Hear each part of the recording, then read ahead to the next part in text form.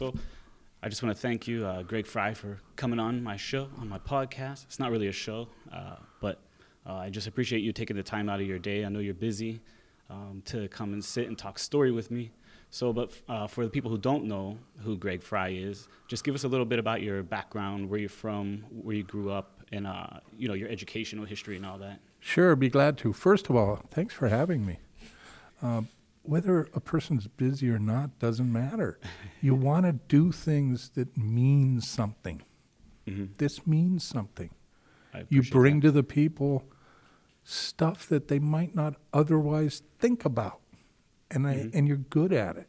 And you are thoughtful and intelligent, and you drive people to think about things that they might not otherwise think about. So I take this as a really cool opportunity that I'm happy to invest some time. I appreciate you. Absolutely. I didn't even have to pay you for that. Not at all. No, not at all. We go way back, and you deserve that type of praise. Anybody who wants to help others in whatever way deserves some praise. But back to your question about me.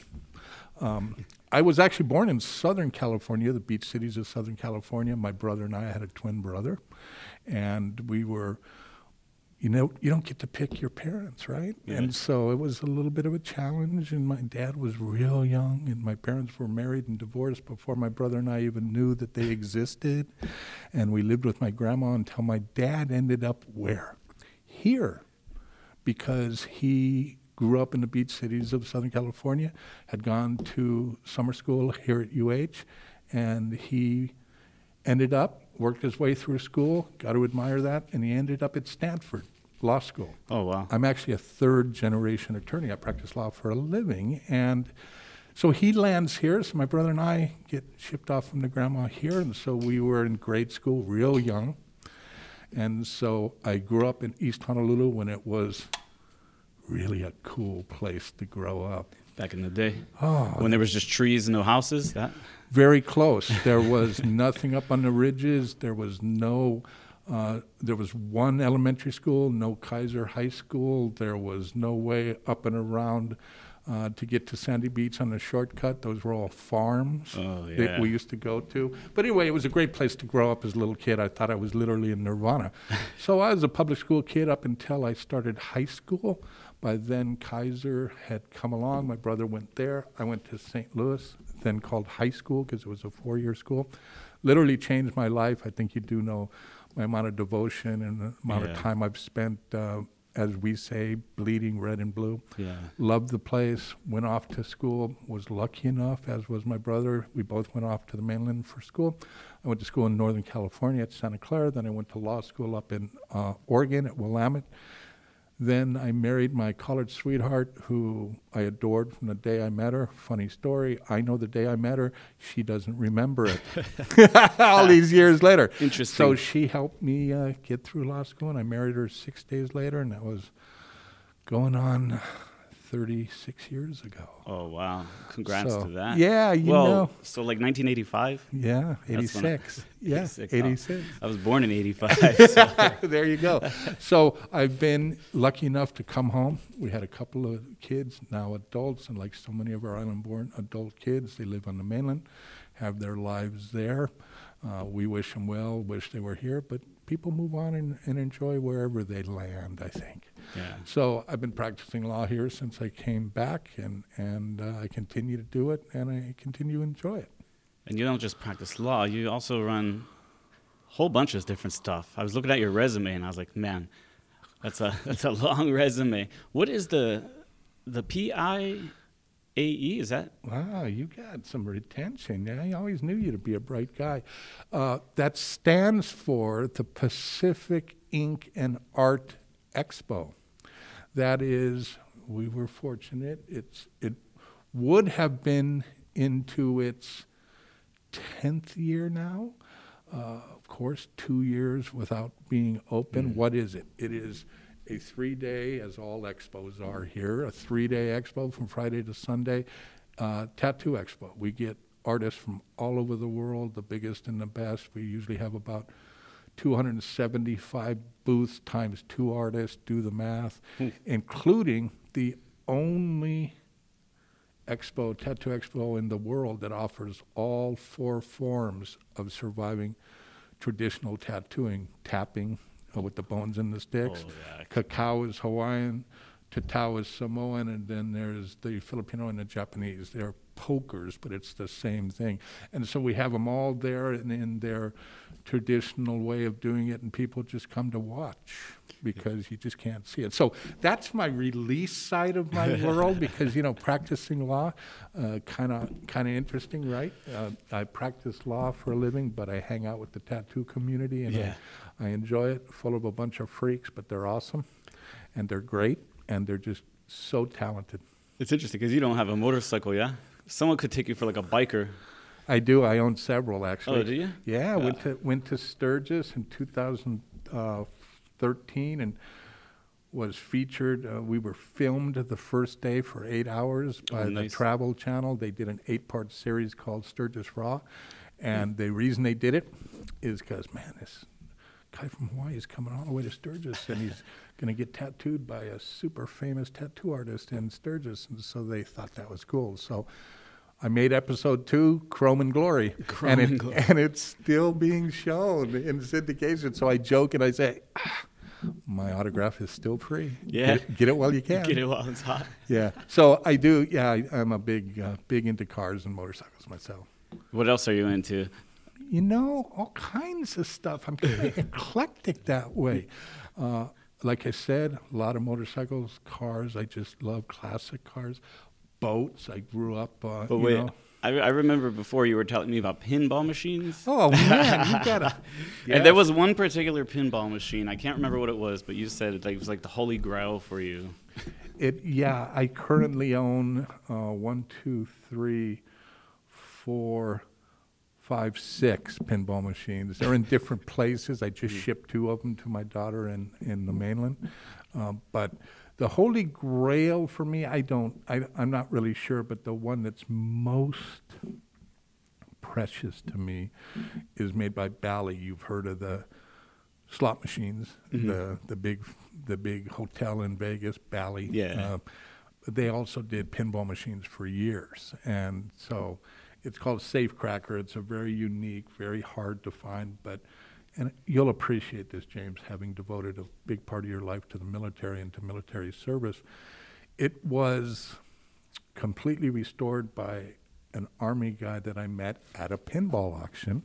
And he had gone to West Point, and he was a young guy, and he was in the Army Corps of Engineers. He was an engineer and probably the smartest dude I ever met, but he was just a normal guy, just the greatest.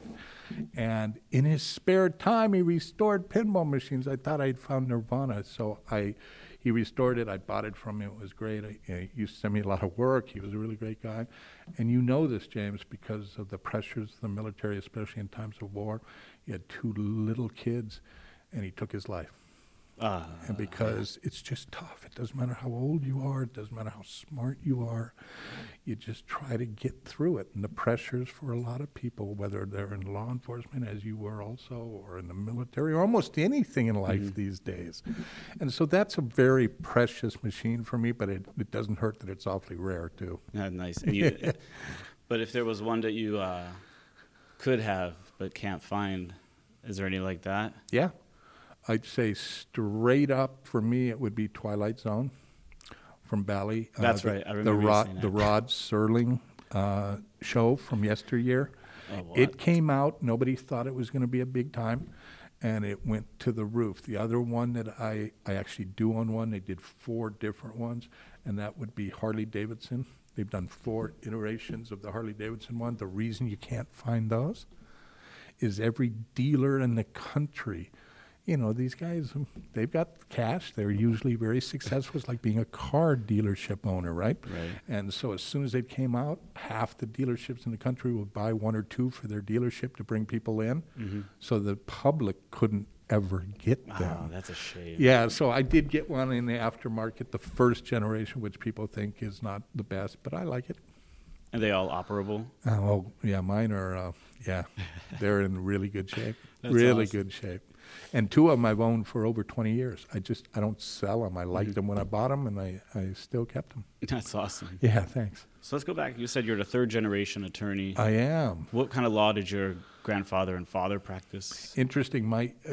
Both of them did practice law, but they really used their law degrees as a major factor in other things, and they were good at those other things. My grandfather owned a company in Southern California with his father called the Frey Company, and it was a giant steel piping under mostly gas stations in Southern California, and he did the law side of it. He did the business side, and my great-grandfather did the on-site manufacturing, taking care of the troops, and so he had his own little practice. My grandfather did everything. He came out of, back then, my dad was born in 1941, right in the war. My grandfather was in the Army Air Force JAG, because back then in the 40s, especially during the war, the JAG was for both branches of those services, the Army and the Air Force. And so you were literally in the Army Air Force as an attorney, and that's what he did. And then he came out and had his little practice, but mostly his business. My dad came over here and got hired by a hugely prominent firm, and that's what landed him here. Back then, it was Paget, Greeley, Miramoto, and Akanaka. I'll never forget it. Mr. Paget went on to be in the Hawaii Supreme Court. Each one of those guys were major players. To me, my brother and I just knew them because we were little kids. We were talking earlier about having management meetings and having attorney meetings, and because you used to work with us, and we're great at it. And you remember back in the day, you complained, nothing like the old days. My dad's weekly attorneys meetings were Sunday morning at 7. Ooh, yeah, that wouldn't fly today. And my dad would have to get my brother and I up and throw us into the car, and we'd have to go to the thing. So he did mostly personal injury from the plaintiff side, car accidents and that. Mm-hmm. But he had a big practice with a guy named Stuart Cowan. They were together for over 20 years as Cowan and Frey. And Mr. Cowan, I clerked for him a couple of times. He was best compliment I can give to anyone is they know so much about what they do that they've actually forgotten more than most people will ever know. Yeah, and that was him. That was really him. He was an amazing man. And he taught me a lot of things, and he did a lot of family law. So he kind of got me interested in that. And, coming up the way I did when I was younger, I said, this might be a cool thing. So right after I passed the bar, I really, not exclusively, when I first passed the bar, 1987, I practiced kind of everything the boss told you to do, but by 1990, I landed with Brad Coates as his associate to start the litigation department under his firm, and I have practiced nothing but family law since 1990. Wow. Yeah. Did you work with your father's firm, or you weren't? I did. I worked for Mr. Cowan. I didn't work for my dad at all. That's a danger. You never want to do that. You want to work for other people and let them teach you, because your parents will always be your parents no matter what. And while my dad was a very bright guy, he didn't do the stuff that interested me. And Cowan just did anything. He was a take no prisoners. We did appeals. We'd work till midnight every frickin' night. I mean, honest to God, it was amazing. But that was a good way to cut teeth. He was just that kind of guy. And you said you were kind of, you moved into family law, right? Because you're interested in that. I don't know, man. After working in the family law firm with you guys for like 2.5 years or whatever it was, I feel like that's such a rough gig. Now, I never worked in any other form of law, but I feel like family law, because you're dealing with, these families that are broken, parents using kids as pawns in these games, and all these false allegations, and people splitting up. 50-year marriages split up, and it's amazing, and you hit it right on the head with your kind of intro on that. I tell people. And they actually do this. I don't know how they do studies about the mind and that kind of stuff, but next to the death of an immediate family member. I mean, a mom, a dad, a brother, a sister, psychologically damaging. Divorce is the next most altering thing in somebody's life.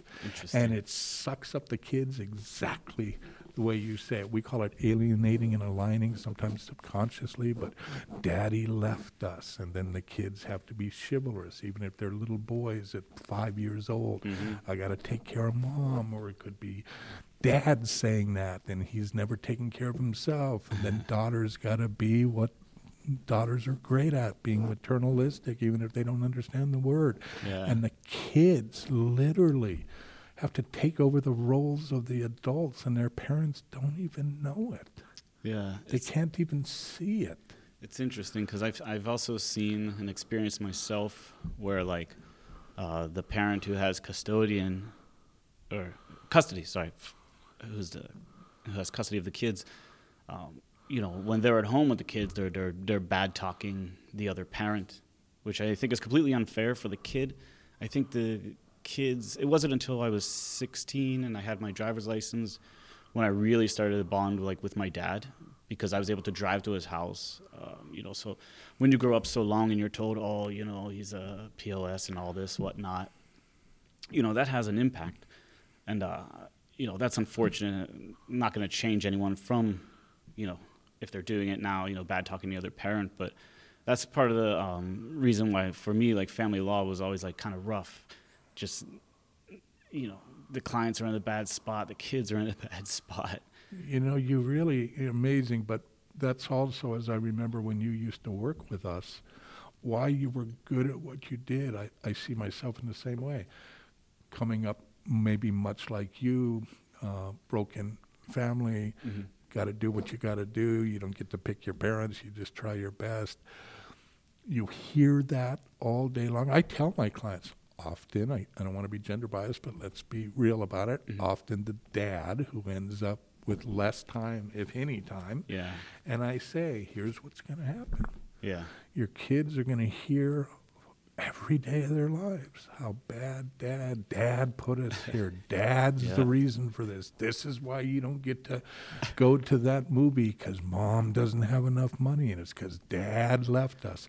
And these are just examples, hypothetical completely, but the kid keeps hearing it, then starts spending time with dad, whatever amount, whether it's in your example until you got your car and we're able to be a little bit more flexible and a little bit more independent, or maybe earlier, and you spend time with dad and you go, man, I don't get it. Mom keeps saying that, but when I'm with dad, seems kind of fair.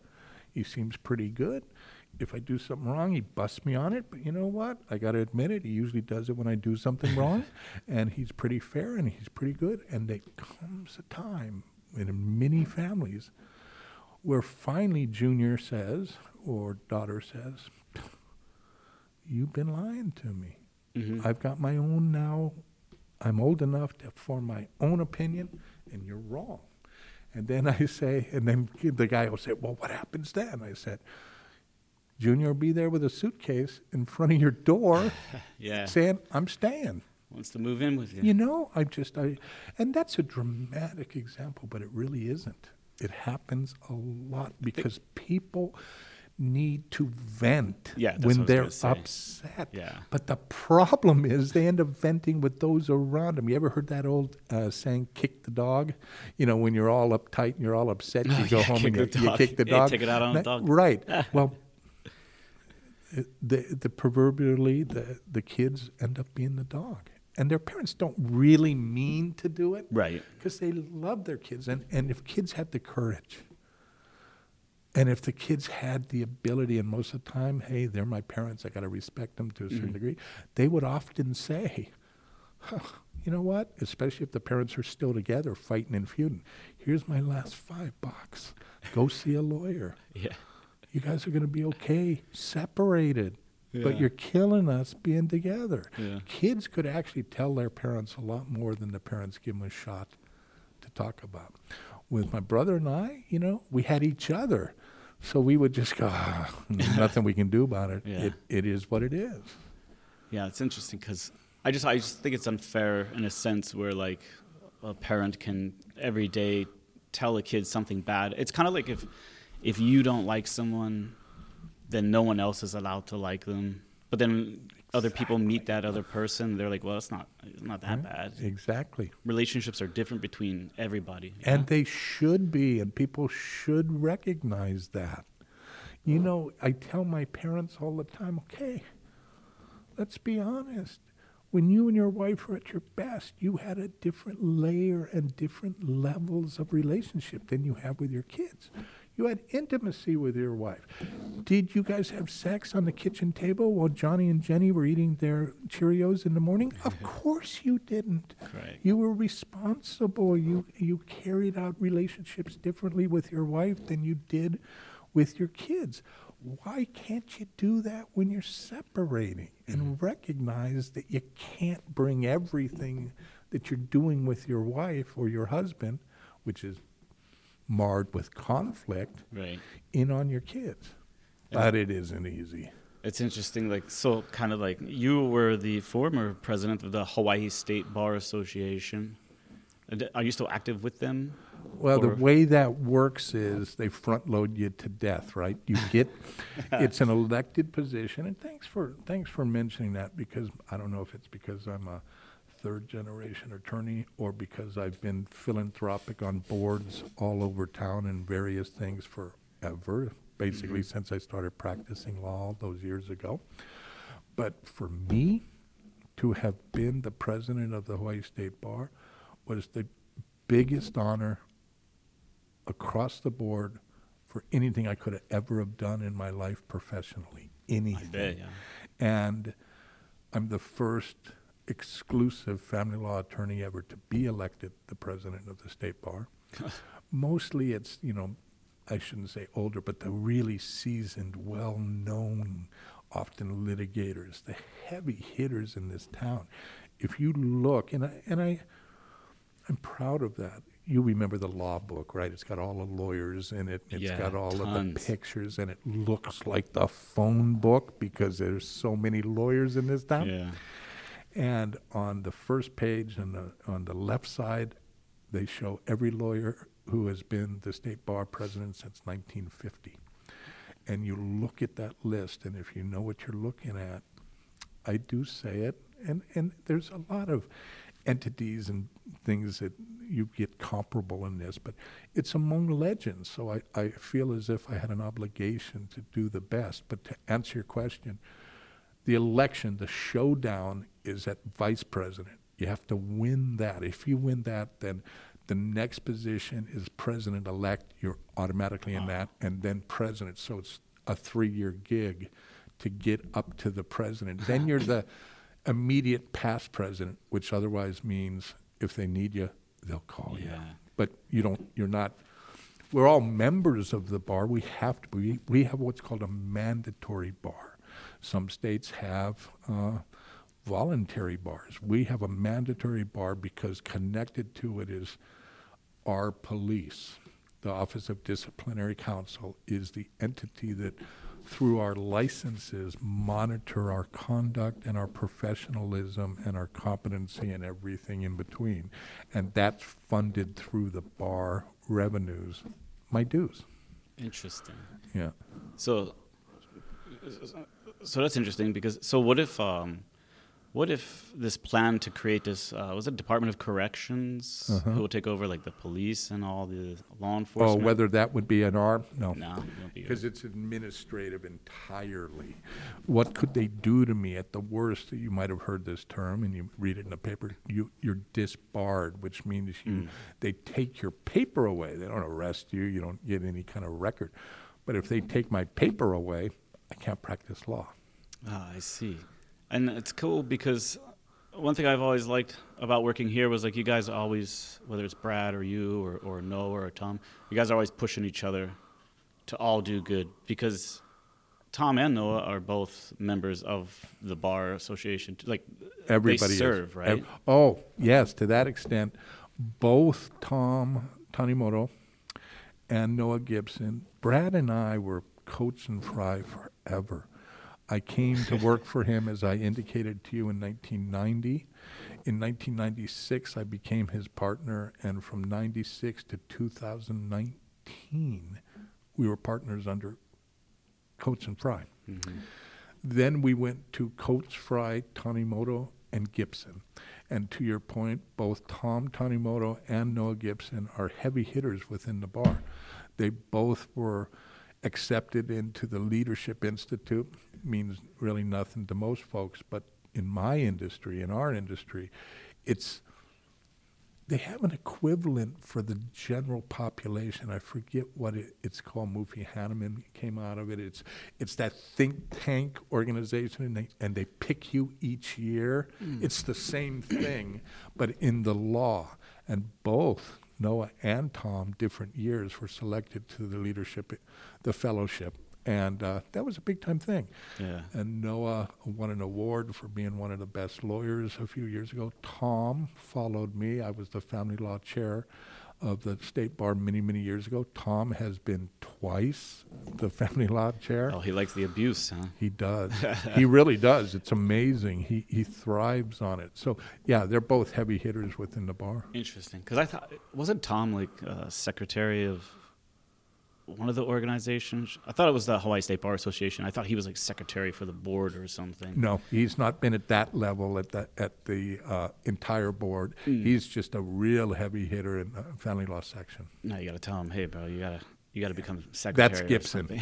That's Gibson, because Gibson's also a third-generation attorney, and his father, Michael Gibson from Ashford and Riston, to me, the epitome of what a lawyer should be.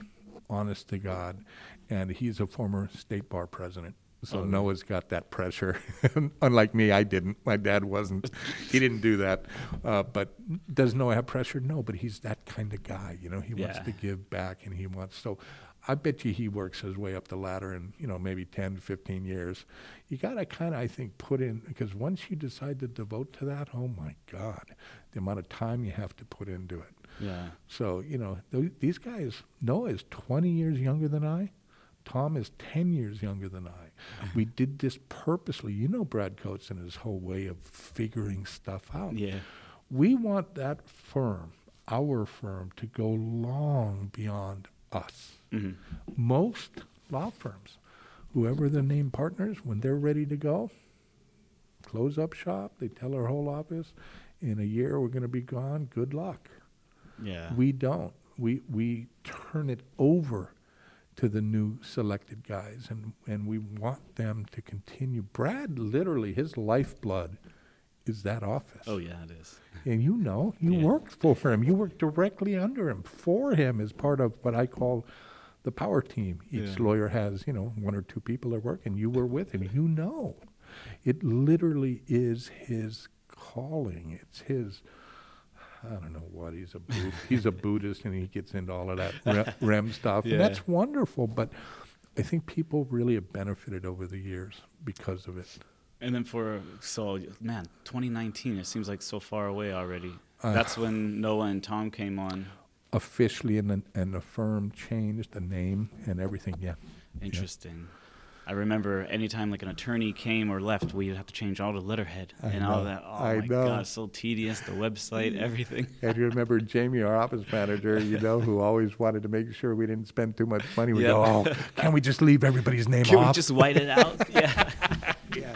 But, you need an office manager who will do that, yeah. Especially in today's environment caused by COVID or otherwise. But, everybody's challenged. Yeah, everybody's challenged. So I'm curious, what was the sentiment around the office? So these guys had just bought in, and now it turns over a new year. They're thinking big things for the firm. Everyone's excited, I'm sure, because you got two new partners, and then boom, COVID hits, and then you start seeing the world shutting down. Did you guys see what was coming, or? Well, in terms of the virus, we were no more prepared than anyone else in our free world. I mean, the shutdowns. When you start seeing the other countries shut down, and then the government start talking about it before they actually implement it. I'll tell you honestly, James, you know the old adage in my business? Everybody hates lawyers until they need one. That's true. And so remember when they started these shutdowns, and people in the hotel industry and in the restaurant industry and in the retail industry, they were open and booming, and all of a sudden they were told you cannot be open. Your livelihood is not permitted to exist until we tell you it can be. The law, you might remember, call it what you want, but lawyers were deemed essential workers. Mm-hmm. We never closed. Not one day. So we had that luxury. Let's be honest about it. We might not have had the clients who had any money because everybody lost their jobs. Yeah, or they needed help. Yeah. But they had no money. It's not their fault. Can you imagine how many people needed to run into court to modify their child support obligations, which, as you know, are based in this state, based on gross, not net, but gross income of mom and dad. And dad loses his job that's high paying through no fault of his own.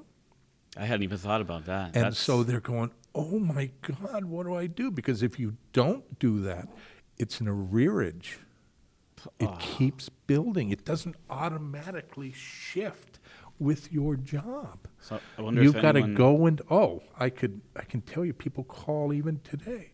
I lost my job 2 years ago, and they tell me I owe $100,000. But I lost my job. Yeah. I said, yeah, but you were supposed to let them know when you lost your job. So my point is people are stretched. And we were too, but we had the luxury of being open. But boys, sometimes it was not a luxury because we remember those days where everybody had to social distance extreme. Yeah. You had to do all these things, and everybody was under a cloak of what? Uncertainty and instability. They didn't know what was going on. Yeah. Several of us in our office, and I know you know my story with my brothers, several of us were hit as hard as you could be with family deaths because of COVID. 2 in my office. One lost a father, and I lost my twin brother. Yeah, and terrible. So we had to be cautious. Mm-hmm. And what did that mean? You'll love this. I don't think we've ever talked about this. We were glad we were open. We did have to eliminate a lot of people's jobs to cost contain, and we hated to do it. We had never done it before in our professional lives at that office, but we had to do what we had to do. Mm-hmm. And then it was, we have too many people here. They're too close together. So do you know we did everything. We had split shifts. We had half the office work from 7 in the morning for half the day, and the other half work from whatever it was, 1 o'clock or 1:30 until 6 or 7. Then we went to every other day and worked 7 days a week, including Sundays when there was no air conditioning in the building. Ooh. We did whatever we had to stay, what's this often used word now? Relevant. Yeah. To try to be there for people. And we serviced a lot of folks, but it was really tough because we couldn't bring clients in. You and I are sitting in a place different than my office now. Why? Because we don't bring people into our office. Yeah. We see them in other ways. I don't know if you know, the court is still largely conducted via Zoom. I mean, can you imagine litigating a family law case in Zoom? I jokingly say, but it's not a joke, my win-loss record before COVID, all those years, pretty darn good. I was joking with Coates the other day, Brad, if I have to finish my career as a thumbnail in a Zoom meeting, I'm going to end up evening up because the judges, they're not as engaged. The parties aren't as engaged. The lawyers aren't as engaged. Sitting here with you, looking at you, that's engagement, right? But we're still not there yet, largely. And in this state, you asked about the Tattoo Expo. Who knows when we're going to get back? Why? Because Hawaii, this is my personal opinion, your listeners and your followers may or may not agree with me, depending on what they do or how they've been affected. But Hawaii is not as prepared to figure out how to reestablish large gathering events. We don't have a bunch of venues where you could have 3 venues instead of 1, so you can still have the same number of people, but they're just spread out, like in Los Angeles or other big cities. I mean, we're stuck on the high end, and it's sad because the high end, the volume, brings in the dollars. Mm-hmm. But the Hawaii Convention Center still, they bring in a couple of things here and there. I would hate to have to be paying whatever mortgages or obligations they have because they just can't bring in the events. They can't. I know they have a set built for Murder Mystery 2. The Adam Sandler movie. They're filming for Netflix there, yeah. Yeah, no kidding. I was supposed to do a role, like a background extra in it. But yeah, I know. I follow you, and you've been, you're a handsome dude. I know you've been in a couple. I forget the last episode of what you were in. It's something I watch, but I know you're in that world. Yeah, Magnum PI and NCIS Hawaii. That's just it, background. NCIS Hawaii. I'd never watched any of those other ones, but Hawaii. Always, all the way back to the original Hawaii Five-0. When I was in school, I would always watch because you get to see all of the scenery, and and it makes you remember stuff. And so I remember that episode because I'm watching that show now. Oh, nice. I like it. I mean, it's getting panned in a lot of ways by some people, but I actually like it. I think it's pretty cool. It's their first season, so hopefully I'm sure even they'll out. work out. Yeah, I like it. I think it's a pretty cool show. Like Magnum PI, I like doing. Because I'm kind of like reoccurring for the SWAT role. So when they need like a SWAT team, I get to go in and do that. That's cool. I mean, when I grow up, I want to be just like you. Yeah, right. It's all right. The pay's not so good, but it's just fun. Yeah, but it's not. I mean, I was telling you about like with the Tattoo Expo. Sometimes you want to do things in life just to experience them. Mm-hmm. How many people would love to have a role in something in a movie or a TV? Yeah. I'm a huge horror guy. Go to conventions. As we speak, James, my wife, we're fixing up the house she was born in Northern California, a big farming community. She bought the home out of her father's estate when we lost him. And we're fixing it up. Her dad built it in 1952 when he married her mom, and both she and her sister were married or born there, and so it means a lot to her, and therefore it means a lot to me. What really meant a lot to me was they've got a walk-in closet where you've got the water heater, very typical kind of ranch home, and it's big. As we speak, it's being painted in 3 colors because she's allowed me to make it into a horror museum. Oh, wow. And all the stuff I've collected through all the years are going there. Oh, nice. And it is nothing huge, but it's just stuff I have. Why did I bring that up? Oh, I mean, you're on these shows and you're going, yeah, the pay's not good. I get it, but sometimes it's just for the adventure. Yeah. I would love to be, like in a Halloween movie and be victim number 4 in sequel number 68, just to like say, that's my leg. To say, yeah, even if it was just my leg, you know, it's like I joke with me, I'm a big guy. I said, I'm the big guy, so I'll be the first one killed because everybody else will outrace me, and then I'll get hacked, and I'll love every minute of it. Yeah. Yeah, no, you're right. Like, it's just about I like to do different things, different experiences. And I'm going to tell you, you're an amazingly wide thinker for a young person. Part of that has to be because you've experienced a lot of different things. Yeah. Some good, some bad. Folks that walk the exact same path every day on the same footprints, nothing wrong with it. Mm-hmm. But there's stuff that they probably really appreciate if they had an opportunity to do something, and it's not always about how much am I going to get paid. Yeah. It's about the experience, the people that you meet, things like that. And who knows, especially a guy like you, engaging, thoughtful, easy to approach. You like to communicate and talk, hence this that you're doing. Mm-hmm. Who knows who you meet? My brother told me a story once where he was sitting down, and he actually got a first-class seat. I don't know why, and he's sitting on the plane. Lucky. And this very dignified older man sits down, and my brother sees, and he's wearing this giant gold ring. And he starts looking at it a little bit more. He's not trying to be too... Creepy. Yeah. And he goes, God damn, that looks like the golden arches to me. From McDonald's. Yeah. So my brother looks at the guy. He looks at him again. And he looks at him again. The guy kind of laughs. He says, what are you checking out? And he goes, well, it started with the ring. They're talking. So my brother says, obviously, don't want to be rude, but you got to be a heavy hitter with McDonald's. And he goes, yeah, my name's Ray Kroc. Oh, wow. The founder of McDonald's. Now, they did a movie about how he took it from others, but let's just say he's universally regarded as the founder. My brother said he was the coolest guy in the world. Just great to talk to. And then my brother had a relationship with him going forward. And he didn't get a job, but he got some opportunities from him. That's why I'm saying when you just happen to be in the right place at the right time, you meet folks.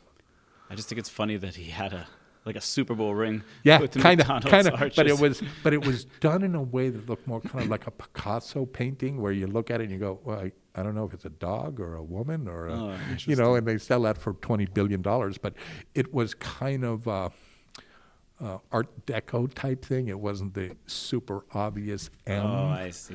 And so that's why he kept looking at it. But he said, yeah, it was a Super Bowl kind of ring. I like that. That's awesome. It was just an example of what you do and what I think some super cool people do. They're not afraid to kind of just, hey, who knows who I might talk to.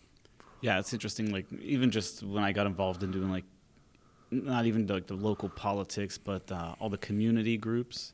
Like you belong to a town. You're loaded with them. Yeah. Next to me, I got to tell you, if anyone were to ask, I'd say, James, this guy I used to work with, man, he's out there doing stuff in a million different ways. And that's how you get to know people or to know different things, different opportunities. Because how many times in life, like when you're a kid, it's usually, I want to be a cop, I want to be a firefighter. You get a little older, you experience other, people who do other things. So you kind of change. Even people who go to college, typically after high school, they have a career path on their mind. They graduate, I don't want that career path. So yeah, it's just about for me, it's just about meeting different people, different opportunities, and still doing something positive, whether it's a community cleanup or raising money for somebody who needs it. Because in the end, you're not going to do anything if it doesn't benefit you as a human. I feel everyone's like that. But in this sense, it benefits me, but it also benefits other people too. So we're all winning. I think you have to, even if it ultimately at the core, and I would agree with you, benefits you in some way. Right. You have to have something in your DNA to be philanthropic and have a volunteer spirit. Yeah, you just have to. That's true. You have to. And I know all those groups that you are involved in before your political endeavors, during your political endeavors, after your most recent political endeavor and attempts. You've constantly walked the walk and talked the talk. And thank God for that, because I know, when I was with the bar and people would say, why would you want to do that? And I'd always tell them, I think it's the greatest honor I could ever have. But the next thing I would say is, because somebody who really cares about it has to. Yeah, that's true. Because somebody has to want to do whatever it is, be on that board, be part of that, pick up all the seaweed on the coast, right? I mean, whatever it is, you've got to have somebody who wants to do it. Yeah, and it's kind of like, also, I love to sleep, right? But it's like, instead of going home and watching TV, I could go do something productive that might, better my life or someone else's, But so I want to kind of slide back to the COVID situation. Sure. One thing that people always talked about jokingly was that divorces were going to rise because couples who weren't around each other for so long are now stuck with each other. Can you speak to that? I'd love to. My wife, bless her heart, like I said, my college sweetheart, I've been with her forever. Love every moment of it, truly. Although people will say to me, Greg, how could you be a big-time divorce attorney and be married so long? Yeah. And I'd say, oh, easy. Back when my kids were young, I'd go home. My wife's name is Mia. I'd say, hey, Mia, I figured out the child support guidelines, and I love you more today than I did yesterday. And she'd say, yeah, little, you just know how much you have to pay me. Yeah. And I'd say, insider knowledge, and my total aversion of living in Brick Hut area of McCully. No offense to McCully, but I still use that example for people who are getting divorced. Your life will radically change. Oh, yeah. Because you have a pizza pie of the whole. They do studies all the time. Two people productively trying, whether married or not, but trying to do things together in life always are more productive than one. It's just the way it works out. So, to your question, Mia used to travel all the time with her job, always. So we've been married forever, and people would say, man, how have you been married so long? I said, oh, easy. Maybe then I was been married 30 years. I said, we've been married 30 years, but face to face with my long hours, her long hours, and her traveling, I don't know, it's maybe 5-6 years. Yeah. Anyone can last with me for 5 or 6 years. And that's back to your question. If you're together all the time, does it lead to disagreements? Here's what I would say. Yes, divorces are the people's need for help. Might have been paternity cases because they're unwed with children. Could have been, regrettably, and having been in law enforcement and understanding that at the core, violence, restraining order protections, it happens. Why does it happen? In times of stress, in times of uncertainty, you might be together all the time. Dad loses his job, or he's laid off for a period of time.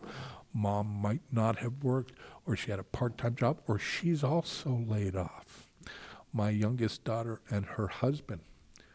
Could you be in two worst industries at the time? One in the hotel industry, and the other in the restaurant industry. They were laid off in 5 minutes when COVID happened. So in that example, not them, but in that example, you would hope, remember I told you production, goodness, greater with the team, 2 of them. You would think in times of stress, oh my God, both our kids were in private school, we're going to have to put them in public school, we don't have the money. You would think people would gather their resources and talk more about it. Well, guess what really happens? Seems like they fight. They fight more. If one had a bad spending habit and has controlled it, they start spending again radically. God forbid, but it happens. A drinking problem or mismanagement, a drug problem or mismanagement. They go back to those bad, gambling, they go back to those bad things. So the little bit of money that keeps shrinking, because now neither of them is working as much as they did, shrinks even quicker. Most people explode because of financial pressures. Mm-hmm. I can see that. And they just don't know what to do. And you know what it costs to be in paradise? Mm-hmm. They're saying that the average house today is $1 million. Yeah. It's probably 1.1 today. And by the time we're done with this broadcast, it'll be 1.2. Yeah. I mean, it's amazing to me how anybody can live here. Now, I've said to my wife and to my kids to try to make a point. I am from here. I've been here since I was a little kid. I was fortunate enough to stay here. I have always been able to support my family. It is definitely because of my education. It's definitely because of what I do. But not everybody is a professional. And that's not to say all professionals make a lot of money, but your average person that really we depend on in every community can't afford to be in their own community. Yeah. I think of the construction workers who spend every day swinging a hammer, building a home that they could never live in. And isn't that crazy? It's like, You're grateful for the job, but while you're doing the job, you know that this structure that you're building, your kid probably won't ever be able to, well, I won't say they won't ever be able to afford, but you won't be able to afford to move in there with your kid. That's right. Absolutely. And I would throw out the word probably and say will never. I mean, in most cases. And then whoever moves in there, if they have kids, their kids will probably stay here, but your kid will probably have to go to the mainland to find a job or a cheaper school. Yeah. I've decided, you know how everybody says they move to Vegas or they move to the mainland and they do it so they can buy a home. I've reevaluated that because both my kids left. Both my kids are married to men from the mainland, and our oldest just gifted my wife and I with our first grandchild, their daughter. Oh, nice. And they, thank you. And it couldn't have come at a better time, having lost my brother. Mm-hmm. And the Hawaiian, I'm sure you know the legend that says, when somebody totally integral to your family dies, that's the way of the world. Maybe not in COVID, but the way of the world, people, we die. When someone dies so instrumental to your family, very soon thereafter, if not at the same time, someone will be born into your family. That legend says moving forward will be as inspirational and as important because the mana carries. Right, interesting. Happened with my father, who he lost tragically very young, and my youngest daughter was born 28 days later, and literally is the spirit of my dad. That's is so politically incorrect, is so in your face, is so unbelievable, as my dad was. It was a different time back then. But she always says, I never knew him, but I'm just like him, right, Bob? And I said, you're awesome. You're great in terms of just how she acts and reacts. Yeah. So I think the reality is for people that they're leaving, not so much so they can buy a home. It is true both my kids do have homes, but it's because they don't have to work 4 jobs to pay whatever their obligations are. They can actually work. Think of this, 1 job, and they could have a little time on the weekends, and they can have time at night. Now, you do philanthropic things. You do things that help society, and maybe they'll do that, but they have the option not to because they're not, or to do it because they're not going to their 2nd job, and then on the weekends doing their 3rd job. Yeah, and they actually have enough money. Think of this, James, back when the movie houses were open. They not only have 1 job and can maybe own a home, even if they don't, they can pay their rent, they can buy their groceries, they even have enough to go to a movie on the weekend. Who here, honestly, let's be honest about it, has those kind of resources? You're paying every cent to rent or a mortgage or whatever it is, or, local families, That's why we got the monster houses. Let's just add 6 more bedrooms and everybody will live at home. Yeah. That's I consider that like the immigrant attitude. It is, because 100%. They all live in one house. My family did it when they came over to America.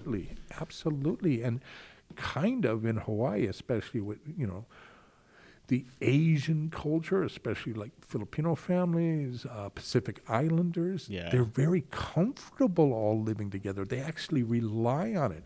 Thank God, because here they have no choice. Yeah.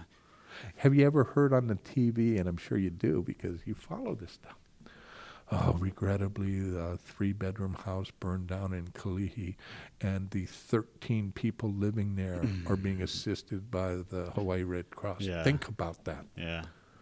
Family members, and they do what they have to do to live in our community.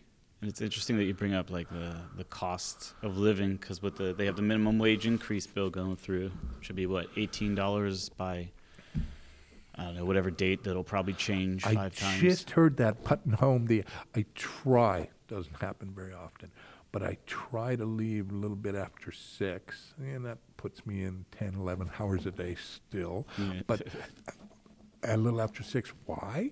because the Channel 2 News is simulcast on AM radio. So I can actually listen to it when I'm putting home, right? Yeah. And they were talking about the minimum wage. And now remember, like many people, I'm a small business owner.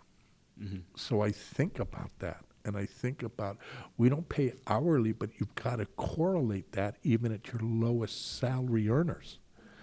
And I know you understand this. You're a very astute young man. And there's an effect. Yes, we want our people to survive, but small business then has to elevate everything.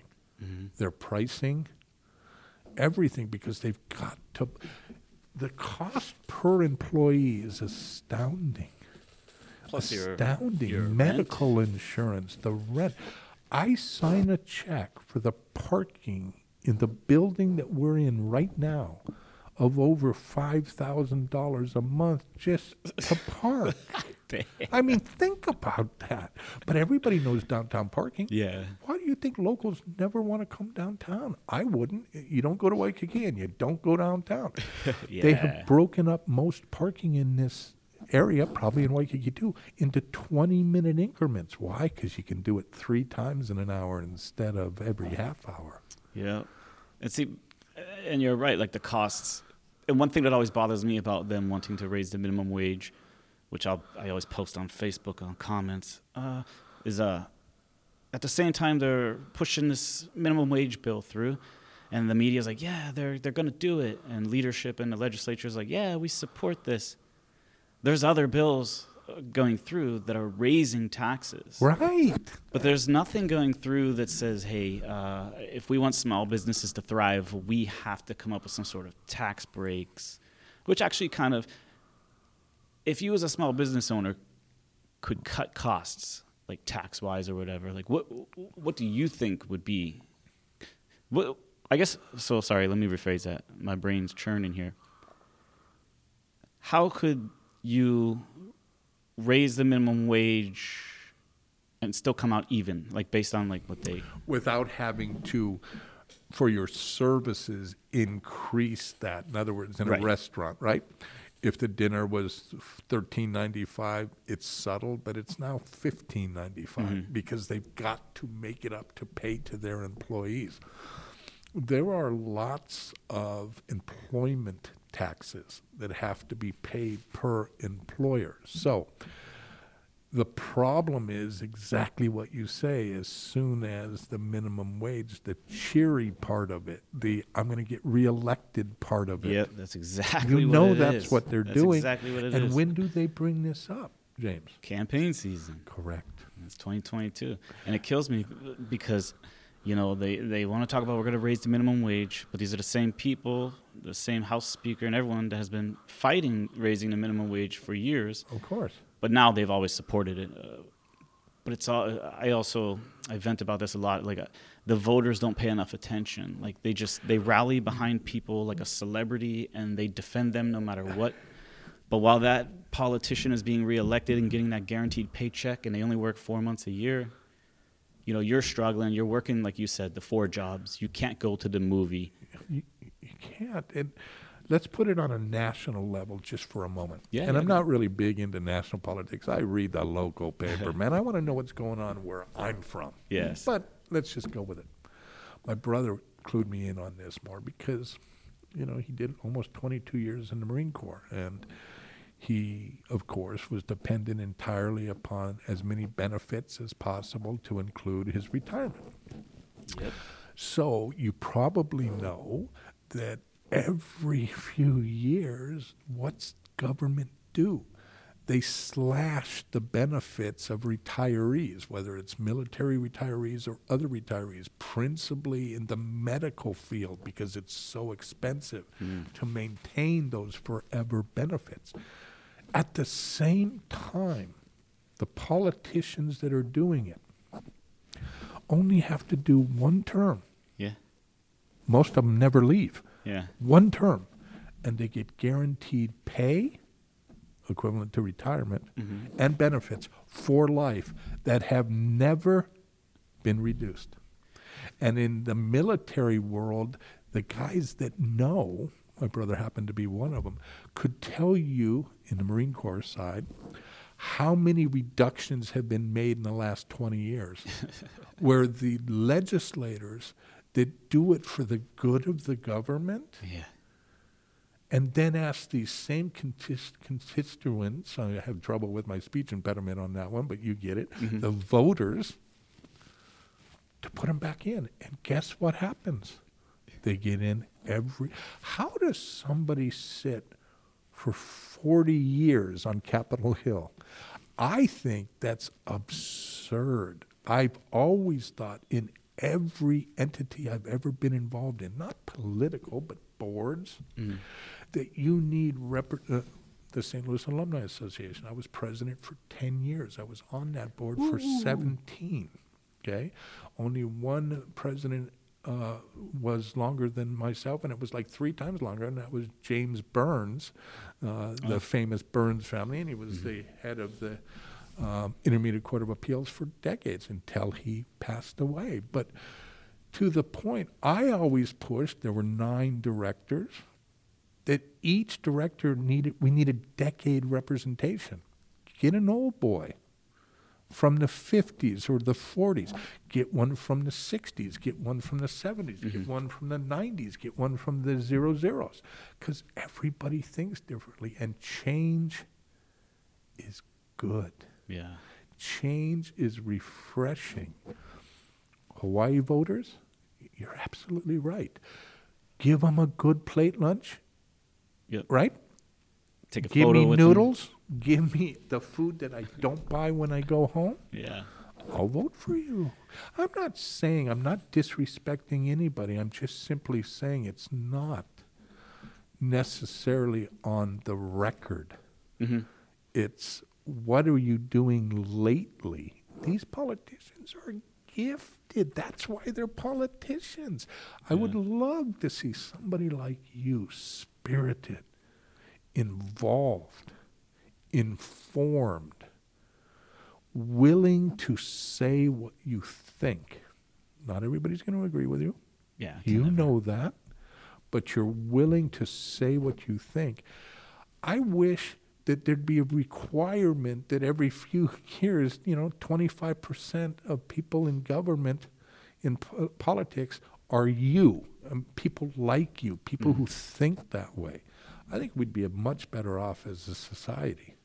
Yeah, I appreciate that. Yeah, it's interesting because government is like, a politician is the only job where you can not do good, but still be rewarded with a job, the next day. And what kills me too is that, so they want to raise the minimum wage, but they also are going to raise taxes. But at the same time, they're talking about creating a new department. Now, a new department means new bodies that have to be paid, new retirements, new health benefits. So these are added tax burdens. I don't know if you know, and I'm sure you do. There are subtle places that it's kind of like I told you, the $13.99 dinner that goes to $15.99. Yeah. Maybe you don't really notice it, but over time it becomes a bit of a burden. In the cost centers, in the revenue centers, there are some things that just blow my mind. For instance, car registration. Several years ago, we have certain, if you look at your car registration, there's these entries. One of them is based on the weight of your car. Yeah. What does it have to do with the price of bread in India? But it's the weight of your car. That one, about 5 years ago, it was passed that over the next 5 to 10 years, and I don't know, it would go up 400%. So if you look at the biggest cost in your registration, and we are one of the highest in the country for car registrations. Let me give you another example. I'm a car guy. Yeah. I want to ship my car to the mainland. I might have a home there, and I might want to ship my car to the mainland. Do you know we're the only state in the country that I'm aware of? I could be, somebody tell me. I'm with it. Probably one of the only states in the country that in order to take your car off this island, it must be fully registered. even though you're going to take it to another state to register it. Yep. I have cars, everybody does, that haven't been registered for a few years.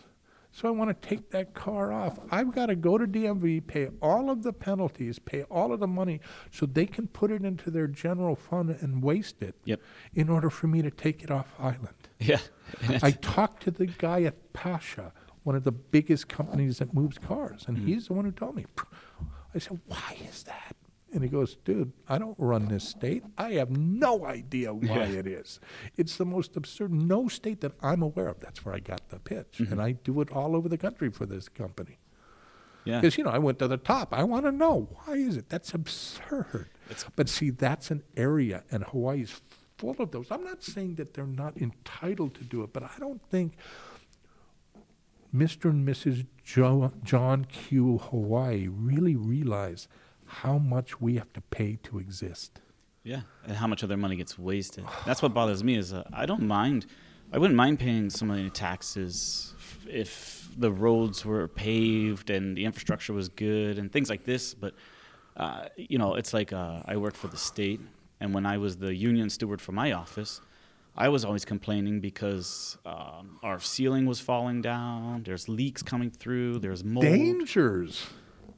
Then I come to find out, basically I was told, well, the state's never going to be able to do anything because there's a $13 billion, with a B, backlog on maintenance. So, and that was 2 years ago, $13 billion. And it's like right now, if you look at like my office, my state office, is barely occupied. It's taken up a majority just by files from like 2 decades ago that could be tossed out. But we're paying to lease or rent this building, plus the air conditioner's on all day, all the lights are on. It's just, in my opinion, like, okay, if you want to add a tax, at least do some saving somewhere else beforehand before you tax me, right? Like, I don't know, it's like if somebody asks you if they can borrow $5, but they have 10 in their pocket, and then they just go buy some like Coke with it. Right. Like, you just wasted. Example, especially as a motorcycle rider, you definitely know how bad our roads are because potholes can kill. Yeah. Yeah. Some of them are vicious. Unbelievably. Very vicious. So, that being said, if where I live, say, the old joke is everybody lives 12 to 15 miles from town. So if they told me you're going to be taxed and all the money, instead of going into the general fund, is going to be used immediately for the requisition to repave this 15 miles, and your tax proportionally is going to go up $200, I'd give them $300 and say thank you. Yeah. But that's not what happens. And it's interesting, like, that you bring up the roads one, because the whole push for the electric vehicles for the government, they started buying Teslas and whatnot. But in here, they want all the cars after a certain year to be electric, no more gas ones. But in the meantime, our roads are the same materials they've been for like 3 decades. They're still made the same, was like 3 inches or something of pavement. And the current weight of the vehicles destroys the roads as it is. Now these electric vehicles are like 5 times heavier. So your average Tesla is like, they say you're saving money on fuel, but you're paying more in tires, because the tires wear out so fast because it's so heavy because of the batteries. So I guess it just all circles back into the idea that the politicians, they say that they want to fight for you and they're fighting for you. Here's your minimum wage increase. Oh, but here also are all these new policies we're putting in place that really are going to hit you in 10 years. And you might not be able to afford a car in 10 years. And then we'll tell you, I'll take the bus. But the bus is poorly maintained. It's slow.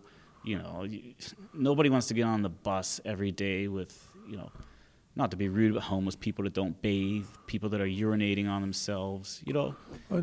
People want to be left to their own peace. Yes. The problem is, you're downtown here all the time trying to help. Mm-hmm. If I leave the Hawaii Supreme Court from a function and it's starting to get dark and I walk the 6 blocks from there to my office, on every block, Yeah. there will be somebody screaming and yelling at the top of their lungs Yeah. because they're mentally challenged in some way. Yeah. And it's not a great thing to see. I come down Nu'uanu every morning at about, I don't know, let's call it 6-ish in the morning, until they finally started to put those gates that are sliding in front of the little alcoves of each entrance to the little small businesses. Yeah. A couple of, obviously, owners of the buildings have put those up. I would count. Mm-hmm. There's still several of them, but I would count 15, 20, 25 people sleeping. I had to work very late one night, very recently.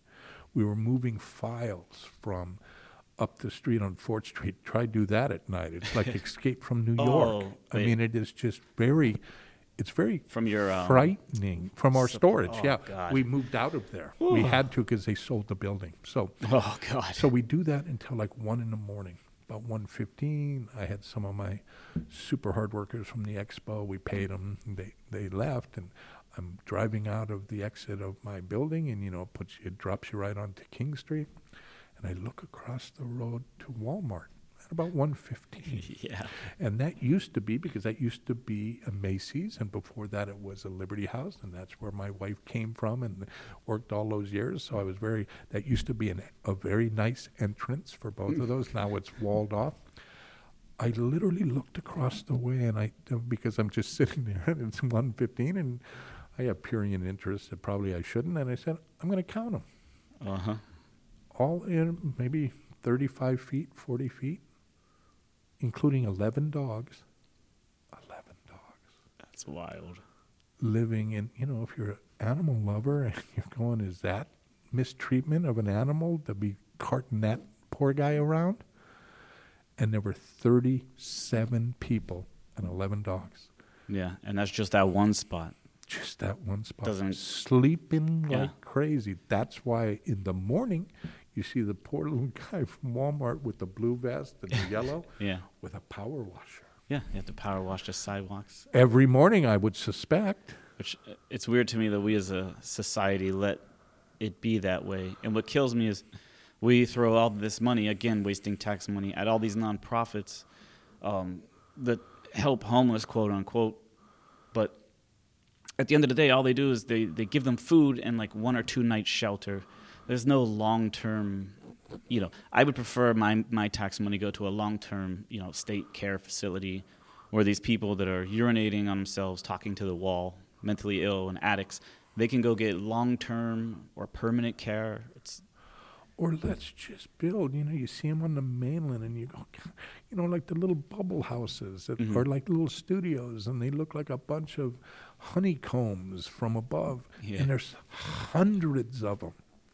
And hundreds. Yes, okay, we got to get into the debate of where do we do that. Mm-hmm.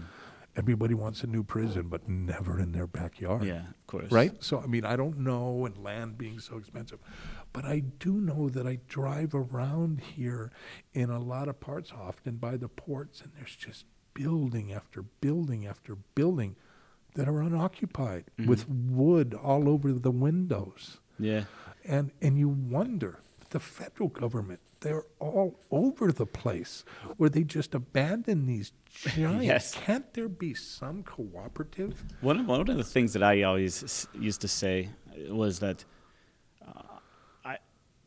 I feel like I feel like our congressional delegation could go to Congress and ask for funding for hospitals, for long-term care facilities, and for housing, because we do get homeless from the mainland coming here.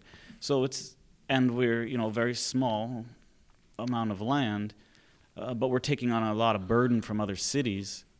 I just feel like the Congress should be stepping in and kicking money to help us ease the burden. I'm not homeless. You're not homeless. Mm-hmm. But if you had an opportunity and maybe $300 in your pocket to go somewhere to be homeless, Hawaii. why not a place that has weather between 60 and 75 24/7? People see. You want to live in Minnesota? You want to live in Exactly. Chicago? I mean, I'm sure they're Seattle. great cities, but oh my God. But and that's what happens.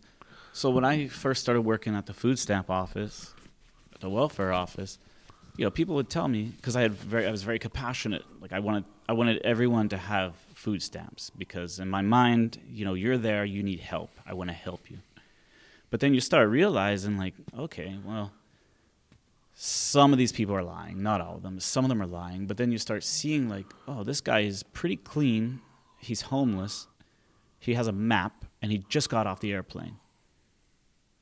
And then they'll tell you, like, oh, yeah, I was given directions to your office. Come here. Yeah.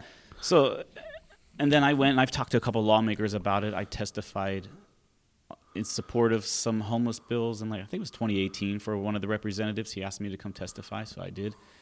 And I said, they are coming from the mainland here, guaranteed. Like, we see it. If you work in social services, you see it. You see it, yeah. And it's like, it used to be like daily, especially during the winter. From Seattle, all the cold spots, basically. And we were always told by them, oh, they can pick California or Hawaii. But Hawaii, the weather is better, and I think Social Security benefits pay more in Hawaii. Probably. Something like that. Probably. Yeah. And then an article came out, I think with New York Times, about how New York was sending people. Literally. Yeah. Sending them. Yeah. So, but again, it's like when it comes back to it, you're using my tax money and you're charging us more. You're acting like you're giving us something. You're throwing us crumbs, but you're still taking the whole sandwich, man. Again, a federal government analogy just for a moment. Wasn't it within the last week? Huge, critical decision-making with Russia invading the borders. Mm-hmm. So the U.S. has said we might come in and aid because everybody should be able to respect the sovereignty of their borders. Mm-hmm. Now think about that for a moment. Yeah. People are flooding into our country from the Mexico side border. We don't care about protecting our sovereignty. We're going to go help someone else. Yeah. Same thing here. We're going to come up with all these programs and everything that's going to look good, and it's going to make the front page of the paper. But how much of that is really helping our island folks? Yeah, and that's my thing. Like, none of it. Like, I would wager to bet without really knowing that if you were doing $1, how much of it trickles down to literally help somebody, even at the most basic level. I would have to say it's 1% or less, honest to God. Oh, it's yeah. how I feel. And whether I'm right or not, don't you think government is doing it wrong if I feel that way? yeah, I mean, I think if you just look at certain, I won't mention any names, but there's certain organizations that help homelessness to get millions of dollars in grants and donations a year. But when you look at their facilities, it's complete garbage. But yet they always want to expand what services they can offer, because that's what you get more grants for, right? So you get more money. And then when you look at what the staff is making, for someone with a master's degree in social work, they wanted to start them off at like $12.50 an hour to be a case manager. And that disgusted me. And then they were also hiring for an executive secretary. Do you know how much that executive secretary was paid? $54,000 a year. With somebody who's probably making the executive that they're working for, Six who knows? figures. Yeah, right. Which and I won't, so, but. And anyone who works in the professional world, I was just having a staff meeting today before you and I got together, and I was saying to the lawyers, let's not fool ourselves. The only reason we look great is because of them. Yeah. So you've got an executive secretary who I guarantee is contributing a huge percent of his or her time making the boss look great. And yet the inequities of that ridiculous. are gigantically huge. And then and it kind of just goes back to the costs, politicians and a lot of these nonprofits, you don't have to be successful. You just have to have a good mission statement, and then people will support you. I could open up a nonprofit saying that I'm going to give cybersecurity classes to low-income high school students. And I could probably pay myself six figures. Yeah. Yeah. Once the money started coming in. And then what I do, I get people to teach cybersecurity, like to volunteer out of the kindness of their heart, so Right. like they're not even getting compensation, Right. and it just kills me. But, as a small business owner, those types of inefficiencies, you guys don't have the luxury of being able to hang on with. And you're a proactive person. You roll your sleeves up. You get involved. You say what you think. Example, as you said, I testified at the request of a politician. But let's not fool ourselves. Most people sit and say, damn, these people aren't working for us. Yeah. But they don't do anything about it. And I'm not saying you really can, but you can with your vote. Yeah.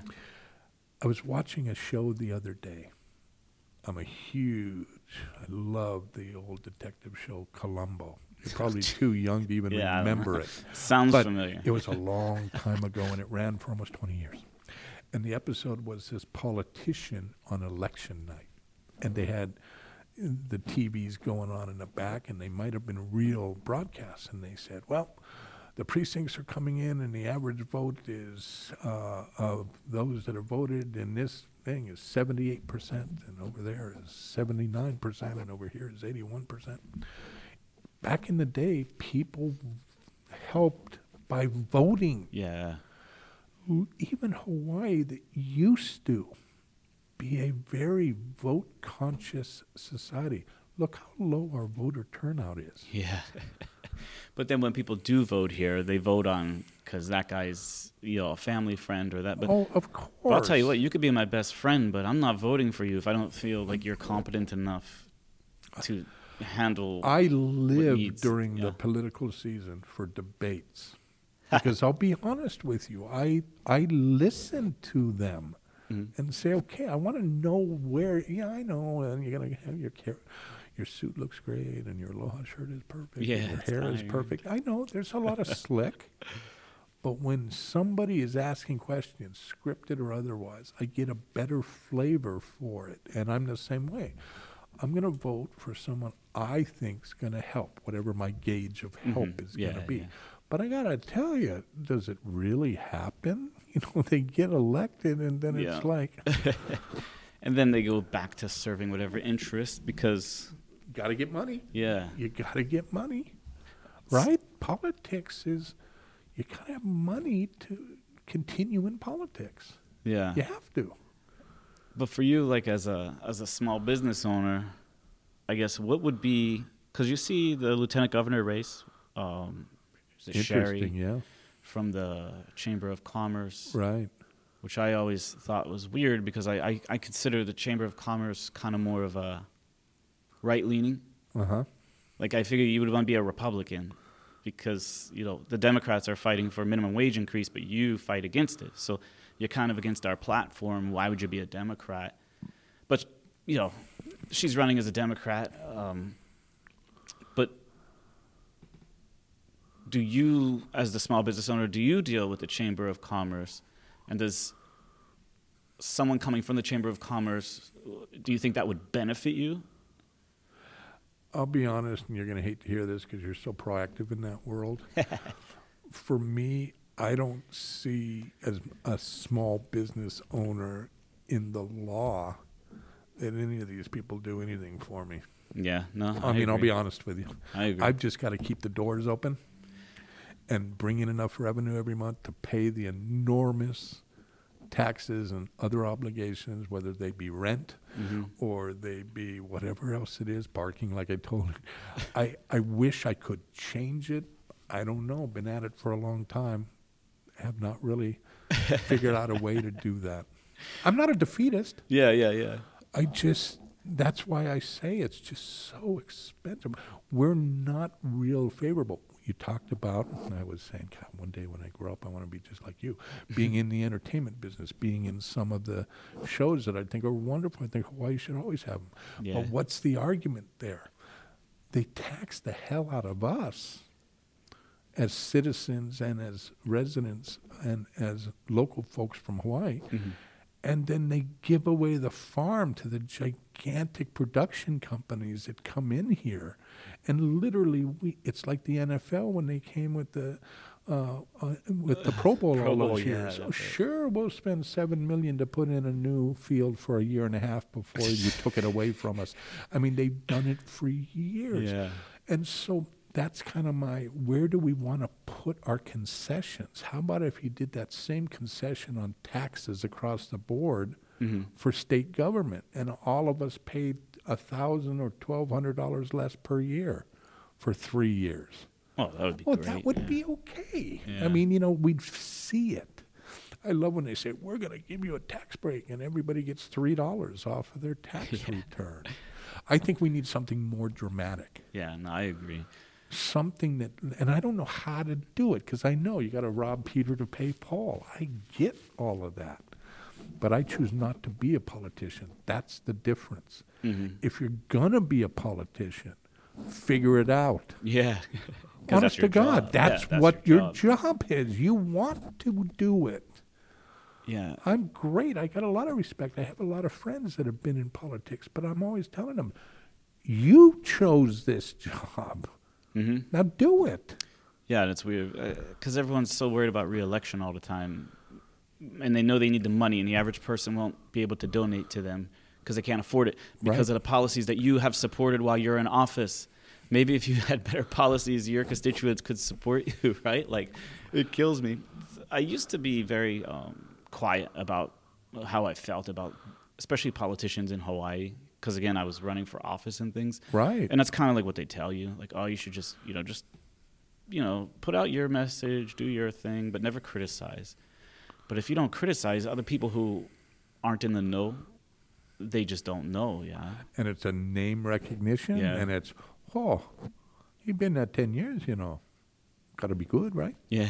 No, honest. I mean, that's how people vote. You look at a form, especially now that we do it all absentee. Hey, Auntie, you know these guys? Yeah, who that? Oh, yeah, that's my uncle. Mm-hmm. Oh, okay. I'm not saying that's wrong, but I'm saying people, that's why I like debates, that's why people aren't doing things informed. So when I criticize that there's not a percentage like the old Columbo days or the old days when I was a kid here where my dad and his buddies would go off on election night and they would go all around and everybody voted. And you didn't have to worry about coming to work late. The lines were 400 miles long and you just did it. There was no absentee voting. It was all done. You waited and you had no problem waiting. I mean, it was a big thing. Nowadays it's lower, but even those that vote, how informed is their vote? Maybe the big boys, but I mean, when it comes down, I'm not one who says, if the princess said, I want my school to be for Hawaiian blood folks, I'm a local haole boy. I'm not going to pound down the door. So be it. It was your money. Yeah. You can do it. I'm fine with their sovereignty rights. I'm fine with all of that. But to then say that I should vote for OHA. Yeah, I've never understood that. Everybody has a right, and we're not going to we're not going to segment that when we segment their school, but we're not going to segment that. Their ceded lands and their housing, we segment that, but not the vote. So who gets elected? That OHA, and there are, any of these groups, it doesn't just, they need great leadership. They need people that really want to lead, but who gets elected? And I can't tell you who's on it now. I can't. And when I look at it, I go, oh yeah, I know him. And I vote. But am I informed? Yeah, you don't know where they maybe stand. Maybe not. It's interesting because when I used to live in Brazil, Brazil was like outwardly corrupt. Mm-hmm. And I used to say, like, America's corrupt too, but they're smart enough the politicians and them were smart enough to give us ours, I guess, like give us our cut, and they kind of just went and did their own. You want to do insider stock trading, go ahead and do that. But I think somewhere along the line, I don't know, maybe it's with my generation, the lack of education in schools, civic education, people just stopped caring. Maybe the 90s were such a good time for a lot of people. That might they be. just got comfortable. Yeah. And I don't really have to worry about things because yeah, it seems to be okay. And then you get, 2008 happens, crash, and then people just who haven't been involved in politics, didn't care about politics, now just have other worries. So they're still not as involved in, or care about politics. So yeah, like when they see a name that they recognize, they're just, okay, that and guy. Hawaii is big on names. Yeah. Multi-generational names. I mean, it's a big thing. You ran against a name. Oh, yeah. Yeah. A name. Oh, and his dad was, Of from what I hear, really huge. good too. Yeah, so. Yeah. And a giant sports legend, right? So you I add don't know about sport. that. You add sports into politics. You can be Yeah. there the rest of your life. Yeah. No, honest to God, because you It's know true. how we feel about sports, Yeah. right? That's Hawaii. Yeah. It's interesting. And I'm not criticizing it. I just feel for those folks that need more, whatever that need is. And I They guess just need more. it kind of like goes back to my question before was when you look at the state of everything as it is now, all the homeless, the high cost of living, and then COVID hits. I'm not sure if you answered it or not, but did you see like an increase in divorces, mediations, and things? Or Yeah. how do you think that The impacted? line was sort of like, as I described Paternity Day in family court to my clients, Paternity. it's like free cheese day in Russia. The Oh, lines are all the wow. way out the door. So the lines got longer. People needed help. The phones rang more. We're pretty well known. We do a lot of work. We've been around a long time. You know that. You worked with us. But people didn't have the money for the help that they needed. And there Yeah. are no huge number of legal services for people that are underrepresented. There just isn't. Yeah. And in family, because it's not a constitutional protected area of the law. In criminal, you can get Oh, public that's defender, Yeah, right? Interesting. Because if you're convicted, your rights can be hampered. You could be incarcerated. You could be restricted from your normal. In family court, it's a civil court. Do you know in paternity court, again, that's unmarried, having children, dealing with limited issues all around kids, custody, big time stuff.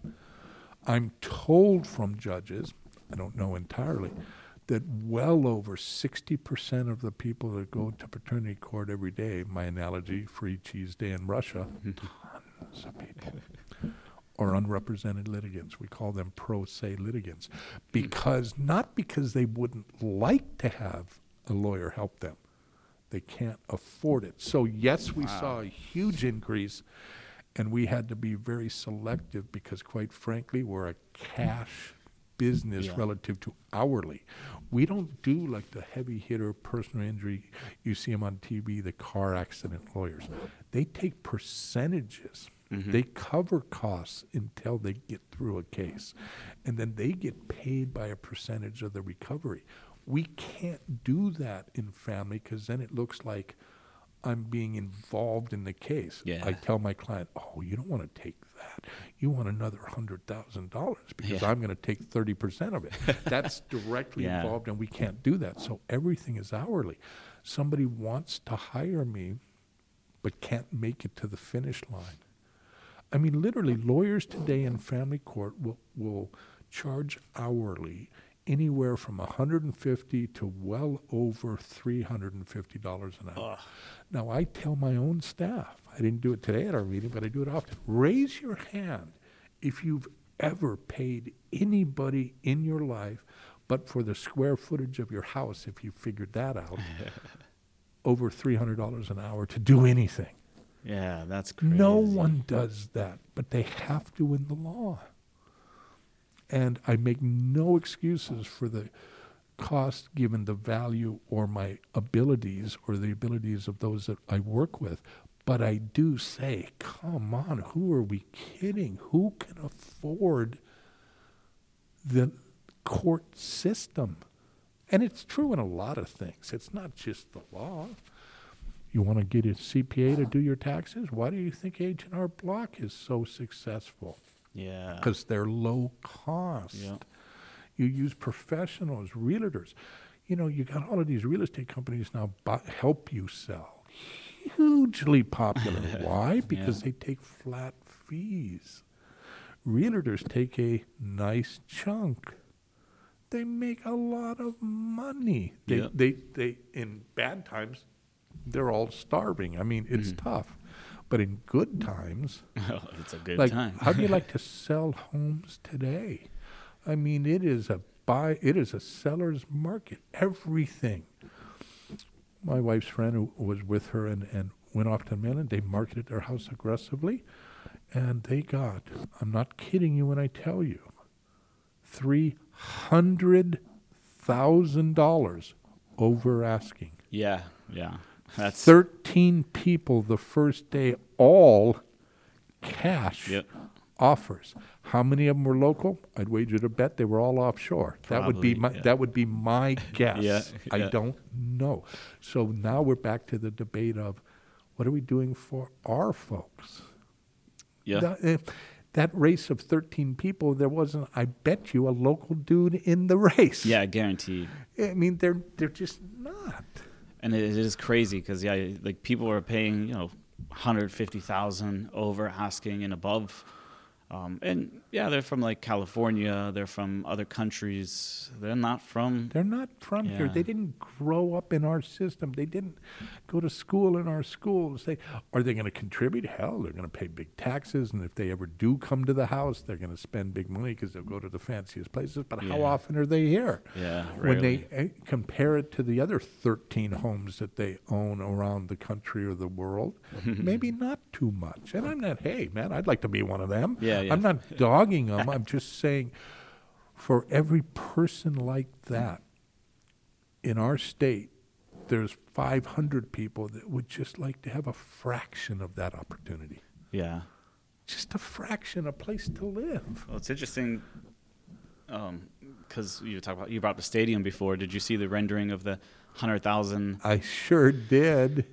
Now, I just want to say, if you look, like I was saying about our $13 billion maintenance backlog, which is like really unkept buildings, like these buildings should be condemned, some of them.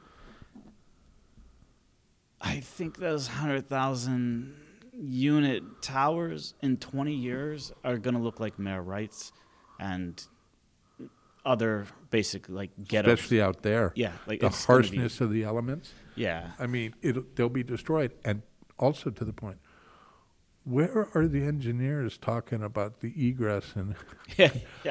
Have you ever gone to a game? I was a season ticket holder at the stadium for decades. Try to go to a game where there's only 40,000 people there. 100. What are they going to do? How many layers of roads are they going to build to let people get in? I can't even see how you could do that. And those renderings, at least those renderings that they showed on the Star Advertiser website. Yeah, I looked at it. But there's like no parking structures. None. And we already have an issue with our infrastructure, like our sewage and the water pipes and everything. And you're going to add 100,000. That just, it kills me. I live in a older development where I live, and all the time I remember I have a storm drain that fronts my home, and somebody hit it and collapsed it. It broke, and it had the wire, the rebar and everything in there. So it gets reported. Just under 2 years, and they showed up. Oh wow, that's. I mean, it's a liability. Yeah. It's not good. So I talk story with the guys when they come out. We're all nice local boys. I said, "What's the deal?" Gave them some water, and they go, "Oh man, we're about 6 years in signed up repairs that are necessary." And I said, "Brother, job security, right? And he laughed. He goes, yeah, but how long you been waiting? He didn't know. Yeah, yeah. And I said, just under 2 years. He goes, oh, wow, you know somebody. And he was joking, Yeah, but the yeah. point is I just wonder, same thing, the electrical infrastructure in my community. It happened to my house. I had no idea what it was. The lights kind of went like dim, and it was kind of flickering, like, a haunted house or something. Yeah. I called my electrician. He had no idea what it was. And then I called HECO, and they came out, and they said, oh, it's because underneath everything is eroding. Oh, wow. And it's all falling apart. Have you ever seen those where you see those big, they're like big metal poles, and then you'll see this big yellow line on it, and it'll go up like the old days where they had poles. Yeah. And it hooks into a standing electrical pole that they put up. Well, they do that while they fix underground. Happened to my house. Since that happened to me, 5 other homes on my street, including 2 right now. And I asked the guy, and I said, what's going on? He says, everything underground is falling apart, especially in the older community, because now people are solar, and they got all this other stuff, kind of like you were saying, the roads were made for cars that were, 1,300 pounds, and now they're 7,700 pounds. Yeah. I mean, so same thing with the electrical system. And that's I mean, that goes to your statement of maintenance with a B. So we're building all these new things because it's the right thing to do. But what about everything that's falling apart that we can't catch up with? I don't know. Yeah, it's the emotional appeal of there's homeless people, we need to build housing, here's housing. But there's no long-term, what are the psychological impacts? If you look at those towers, they're right next to each other, they're in a small area. Well, to me, it just looks like a gigantic federal prison. Yeah, and that's basically, it'll be ugly, tall, very bare bones They built one out in structures. East Honolulu. It's mixed housing. So what do those people pay? $1 million for their units. And then next to it, there's another building which is supposed to be affordable housing. And if you look at the outside of each one, I mean, it's dramatic. Yeah. For the normal folks, right? It's nice lanais and beautiful, and the other one's completely shut. Like that place in Waikiki, the Prince. I mean, literally, but not the fancy windows. It's just, it looks like a detention facility. Detention, like an army facility. And that's the first thing I thought of when I saw the Hawaii one. And then I joked with my wife. I said, man, this sucks. She goes, how come? I said, because if they were doing some mixed stuff, you buy a place and you watch the games on Saturday from your lanai. Yeah. No more lanais. Yeah, that's true too. Where they gonna not have windows where you can see into the stadium. Right. I mean, they haven't even thought that through. Yeah, I don't think they'll pass it. I think. Would you? I mean, you're more politically savvy than me. But when you're just looking at that rendering, unless somebody's going to bring to the table how we're going to get there. Yeah. Is it going to be, is it going to be government, private? And how many joint operations have we tried to do? Yeah. And I never see them ever get done. When I look at like mayor rights or any other city housing, and I don't want the government involved in the process in a sense. Like, give the land. Cool. I'd be cool with that. And let somebody take it over and knows what they're doing. Develop on it, yeah. Yeah, I mean, I would love that. And maybe you remember from back when you were with us, I used to spend a lot of time going into the developments, the underprivileged and underrepresented developments, to give talks about family court. And many of them were safe complexes where mostly women, but not always, some men. And it's sobering, let's just put it that way, in how they're living. Now, they're very appreciative because it might be homelessness, but you just kind of, you go, wow. The solution to me isn't building 100,000 units and I walk in, I have a bed, a single burner stove, a sink, and a toilet. That might be great for a night or two, but the long-term psychological impacts of that are going to be, just like somebody sitting in a jail cell. You're raising and cultivating pressure cookers. Yeah. I mean, honest to God, you were in the military. You lived that life when you had to, whether it was in basic training or something. Yeah. But you knew that was going to end. And you see, they always... And you were going to move on to something better.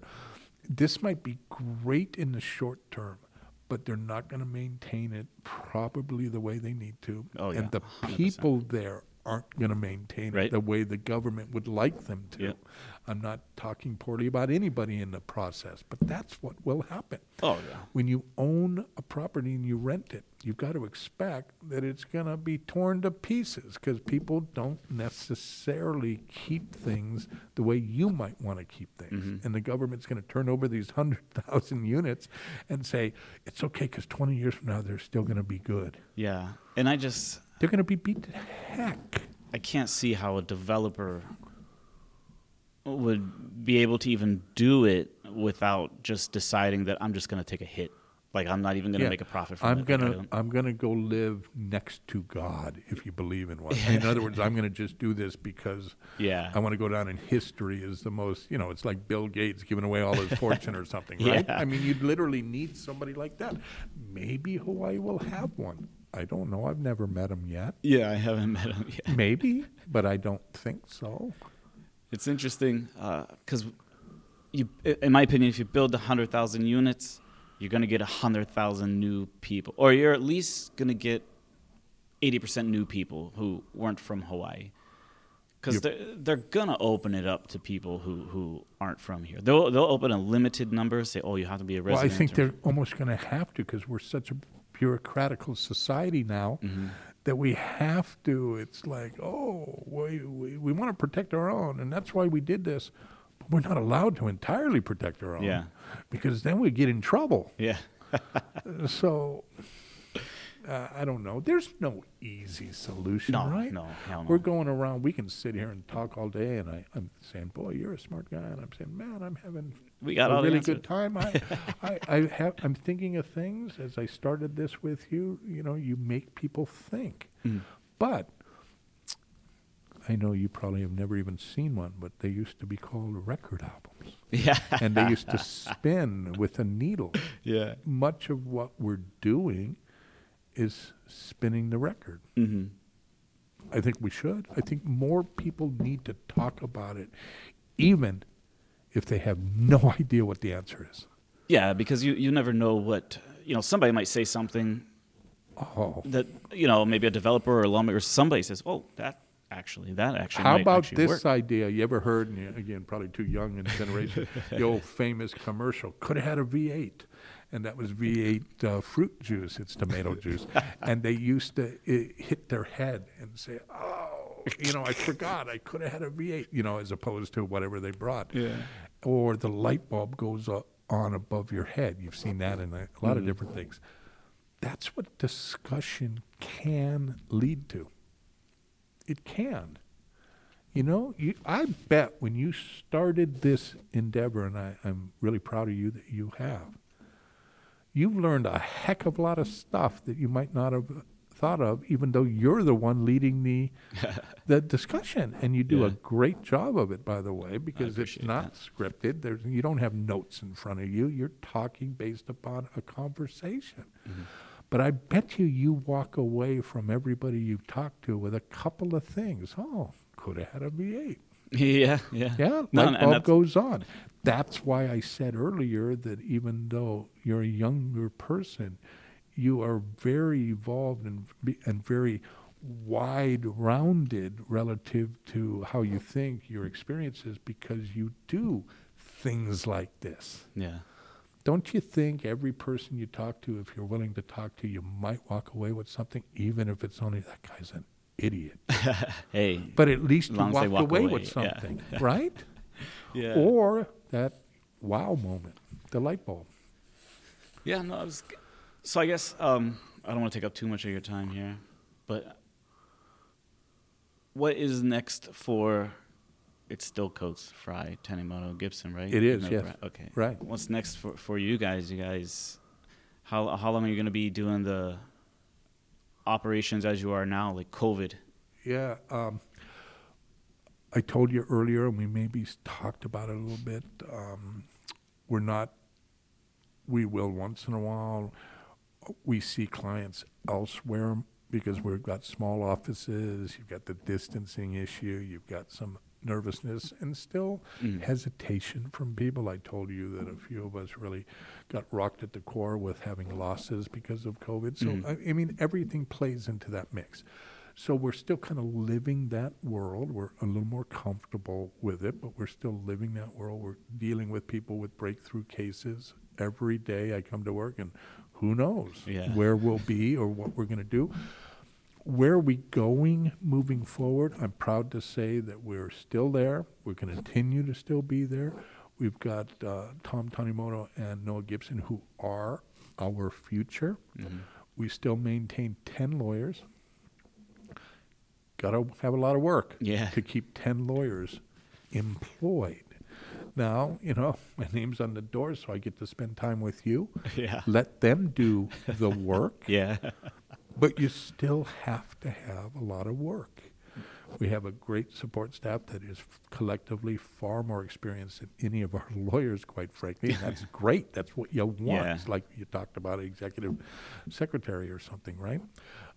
And so where is it going to go next? Brad and his thought is we will be there for decades. For decades? Decades. Brad has formally retired, but he comes in a couple days a week, and he offers counsel. He also still is heavily involved in mediation. You might remember we had the mediation clinic, Divorce with Decency, which is from that, his book, Divorce with Decency, you know, now in its 5th edition, but to the point. I'm really resurrecting that in a big way very soon. I went to and got an advanced certification through Cornell University, meaning online, but there were deadlines. I think it was the hardest thing I'd ever done, but I really enjoyed it. So I got an advanced certification to build on my mediation professional training that I did years ago in conflict resolution. So I've added that in, and I think I'm going to come out pretty hard in offering services through our existing mediation clinic to people who, quite frankly, can't survive the court system. It's too long and too costly. And I'm a pretty aggressive, what you call proactive mediator, meaning they all know what I do. They all know. And I'm not going to say, well, I'm not sure. I'm going to say, this is what I think you should do. You're going to make the decision. But I hope that as we're going to continue to litigate hard, we will always do that. We still service uncontested cases. And Brad, that was his baby and his vision. And he and you'll remember this even when you were there. He gleefully, with so much pride, says we've probably done 20 to 25,000 divorces since we've been in existence. He may be right. But we're not branching differently necessarily. We're just enhancing stuff we've always had. But I'm proud of the fact that we're still there. The family court bar, the lawyers that practice it day in and day out, I will say with no disrespect, because I'm one of them, is a graying bar. Many of us have been going at each other in terms of adversaries, not in a negative way, for 30 years. And lawyers are kind of going in different directions. So you've got the young ones that are really good, and we have several of them, Noah being probably the top, Tom the next, younger folks. But there's kind of a void in the middle, not in our firm, but just in the family court bar. The ones that maybe have done it for 15 years. Some people move on. Do you remember the old days where they would say when you retired they gave you a gold watch or some big momentum? That came out of a generation where when you took your job, you worked that job for 30 years. And you retired, and they gave you that gold watch. Today, they say statistically that folks of your generation and the next generations from the time they start working, which, most of them get advanced degrees like yourself. I mean, they're in school for a long time. So it's not like they're 18 when they start. Most of them are many years later. 6.1 jobs is what your average person now does. So do the math. People move on. They do they're courageous. I think that's really what it is. They're much more daring. Look at what you've done in your short life in terms of your experiences in work. Amazing to me. Right? I'm a third-generation attorney. I couldn't even come up with a job on my own. I just did what my dad did, and I did what my grandmother did. And I'm proud of it. I think I exceeded any of their expectations. That they weren't there with me. I lost them early. But I'm proud of what I've done. But to my point, people aren't afraid. So we have to look for the right lawyers, because we're graying as much. You know the players there. We have Paul, been there 26 years, me 31.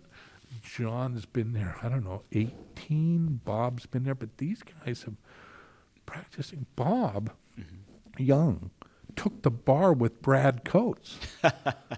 And he's still going strong. Yeah. Brad's decided to retire, but you're talking over 40 years, and these guys are still at it. I'm sure you kind of know this, but lawyers, they don't retire. They die in their chair. Yep. They just don't retire. Yeah, it's not like you do 20 years in the military or you do 20 years in government. They just keep going. Yeah. And they keep going. Are you going to keep going? No, not in exactly that same way, because I have a lot of other interests. Be honest, could I do like Brad, retire, be there to help whenever, and then do my tattoo thing every year with all my buddies? Hell, that'd be nirvana for me. And then get my season tickets to UH wherever they end up, spend some time on the mainland, and football season here. I can't leave my home. It's always going to be here. That would be perfect for me. I don't need... Brad asked me the same thing, and I said, you know what? I am very proud of what I've done, but even if my name came off the door, it's never going to change what I did. I don't have to. I go down with my own legacy, whether or not. I said, Coach, you just want your name there forever. And he really doesn't. He wants to just do good for people forever. Yeah. But I don't need to work forever. Money-wise, maybe, but in terms of wanting to just be there, I have total faith in the lawyers that are there now. I say to them, like I'm here with you now, right? I remember I worked when I was in high school at a Baskin-Robbins in the east side of Honolulu. And the owners, we were the number 2 store in the entire country next to Grand Central Station in New York. We just cranked out. And, that was when, what is ice cream now? $3 a scoop? 48 cents. 48 cents. I remember, I'll never forget. But what did those bosses always say to us? And I use it now, and I add on. I say, when you go to Baskin-Robbins, and this is what they told us, you're never going to see Mr. Baskin, and you're never going to see Mr. Robbins. You go to H&R Block, you're never going to see Harry Block. You don't have to, because the people that are there push it well. Yeah. And they do a good job. That's the whole concept of franchising. Now, we're not a franchise, but if we pick the right people, to your question, where are you going to go? I think we're going to just continue to service and help people who need help. That's good. And I always thought it was admirable because contrary to, I think, what the stigma is for attorneys, Coates and Frey, Tanimoto and Gibson now, right, was never the kind where it'd be like, oh, hey, we're going to try to milk these people. Like, it was always... You knew Coates would get mad if we did that. Yeah. You remember, you were there. You saw it. You knew our inner working and what we felt and how we felt about it. I joke, and maybe I can do it because I'm a third-generation attorney, right? Hey, man, lawyers, have earned that reputation Yeah, by yeah, and yeah, large. for sure. Absolutely. They take the air out of the room all the time. Yeah. But you can still do that. I say about Coates, and you know him very well in a lot of different circles. Coates, you are the most humble egomaniac I've ever That's met true. in my life. That is true. Right? Because he does suck the air out of the room, but Yeah. he's genuine. Yeah. He wants to do the right thing. He did it for decades. He taught me. I've been with him 31 years. Mm-hmm. I owe everything to the opportunity he gave me. When I don't know if he knew my dad very well. You know how he met me and said, "I want to hire you," and about 3 days later said, "You're going to be my partner." One day, I worked for him for 5 years. He came to my dad's funeral. Oh, wow. We lost my dad tragically under terrible circumstances, but he came to my dad's funeral and it was full of people. And I went up and talked. And he couldn't believe how I said what I said when I said it. Mm-hmm. And he asked me later after he came up and introduced. I knew who he was. Everybody knows. You know how Can't the miss old him. thing when people would say to me, "Oh, you're with Brad Coates? I know Brad Coates." Yeah. I always say to him, "Do you know Brad Coates or do you know of Brad Yeah. Coates?" Because, his reputation is huge. And he said, "Man, when did you write that speech?" I said, "I didn't write anything. They just asked me a minute ago whether I wanted to talk. So I walked up and talked." So did he do it because he thought I would be a great litigator? Who knows? Coates is always looking at the angle for profitability. Yeah. That's what made him a great businessman. Yeah. No, I think he knew that I would assist and I'd be the loyalist dude in the room because he knows that, I'll go down in flames for people that give me an opportunity and treat me right. Yeah. And he was always, he's the quirkiest dude on the planet. Yeah. We're different like you couldn't imagine. But in business philosophy, we're identical, much because he taught me so much in all those years. Yeah. And he's really the greatest guy in the world to work with in terms of honesty Yeah. and integrity. It's just that you have to get past the what? I remember interviewing with him. Oh, for the job? And I go in, and I wore a suit. I remember meeting you that day. Yeah. I go in, he throws his loafers up onto the desk, and he's just talking story, and Right. then He looks like a flamingo with his Yeah. leg up on the desk because he could do Yeah. it.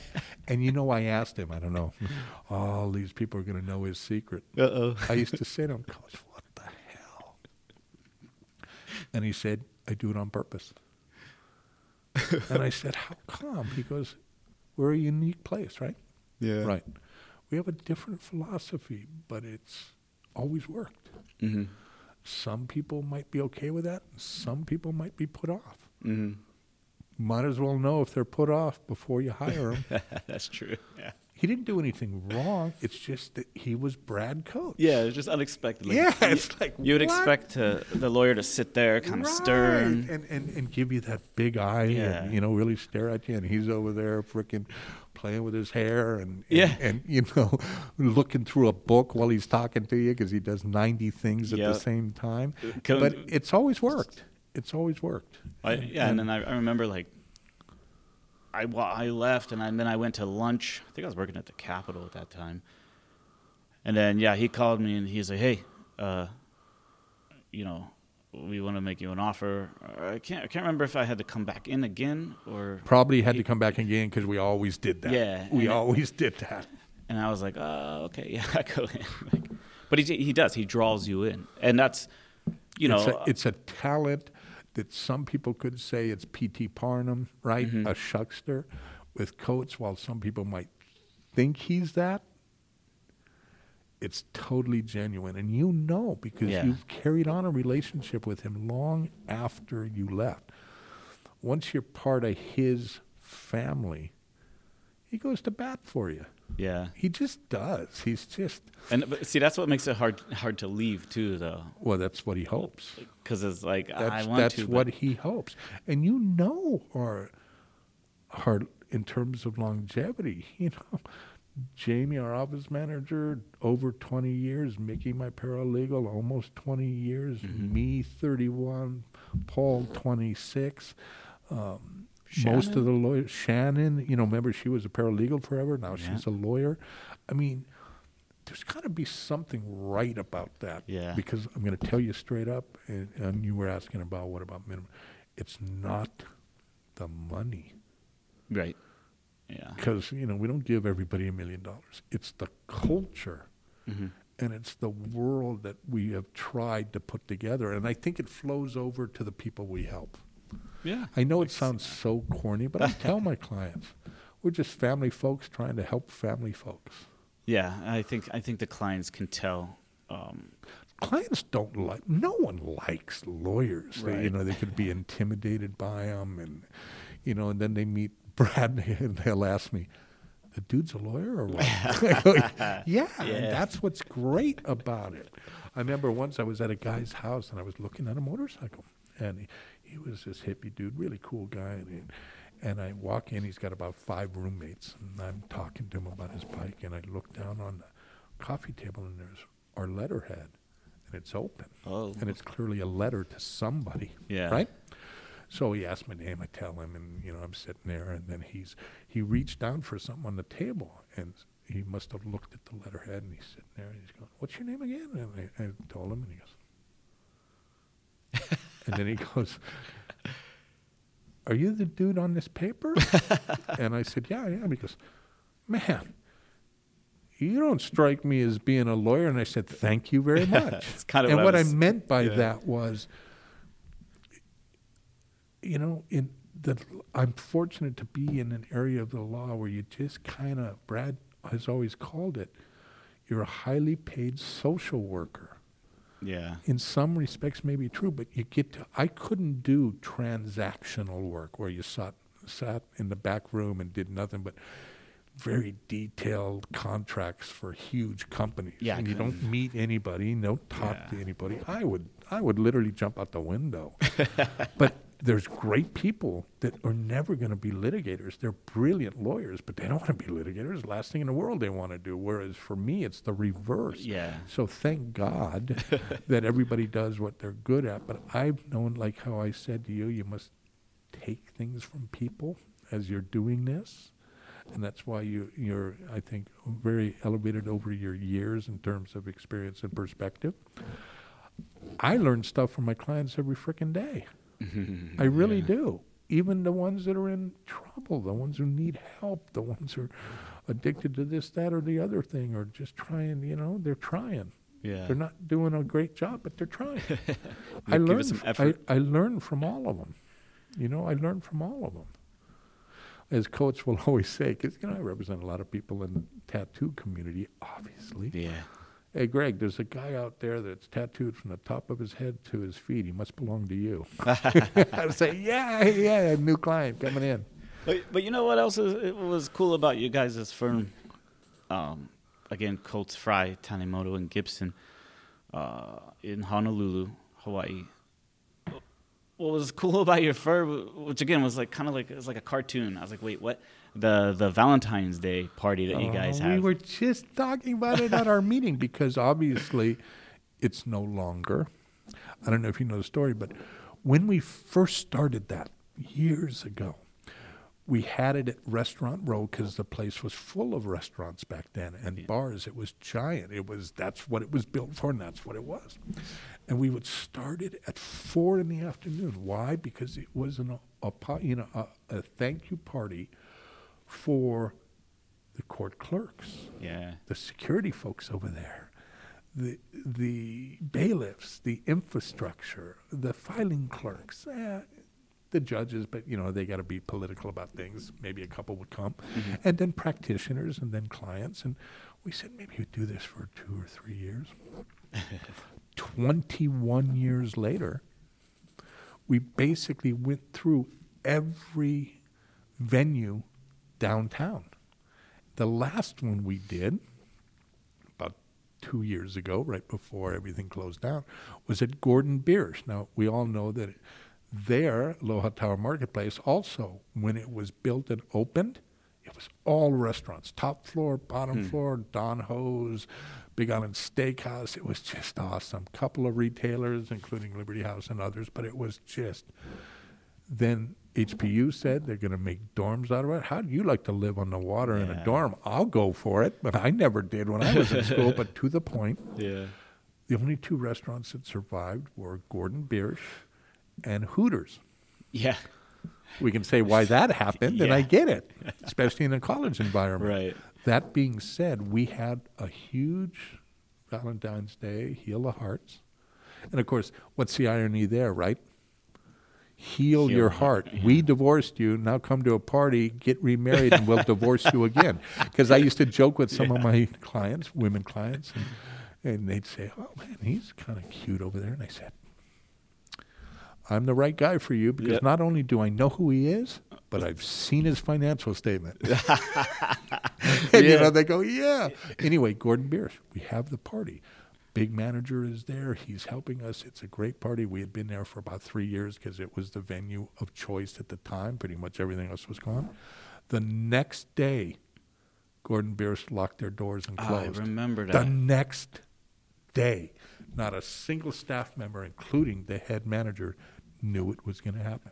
And if you remember Gordon Biersch, they had all their own brewery in there. I mean, that was a big operation to shut the door. Yeah. So, yes, we're very proud of that party, and I don't know that it'll ever resurrect because I don't know where we would go. Yeah. Yeah, there really is no 21 years, though. We did it for 21 years. Well, I thought it was, I think you guys got to bring it back. Somehow, and I don't know how to do it. I've suggested we go outside of downtown. But there's a push-pull on that because Brad, and I get it, but I said, Coach, Family Court's in Kapolei now. They got to come to us. Why not we go further out to them? Yeah. If we still want them to be part, let's find something, I don't know, in the Pro City corridor or something. I mean, there's got to be something.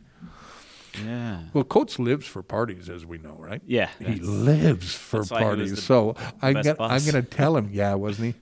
I'm going to tell him, Coach, you're retired now. I'm going to put you on social detail, man. Figure it out.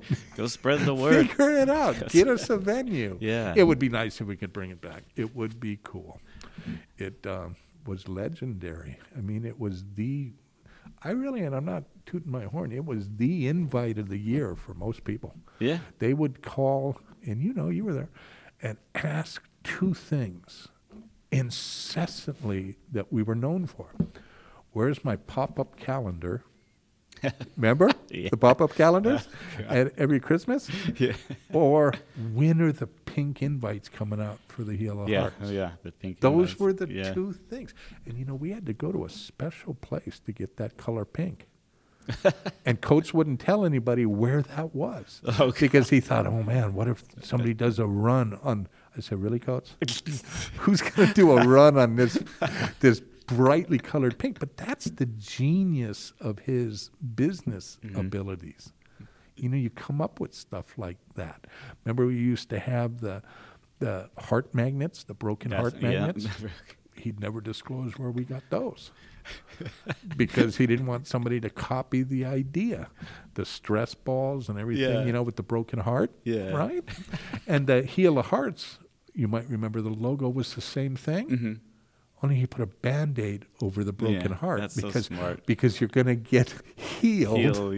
I just thought, Coach, who thinks of these things? He's like a hippie.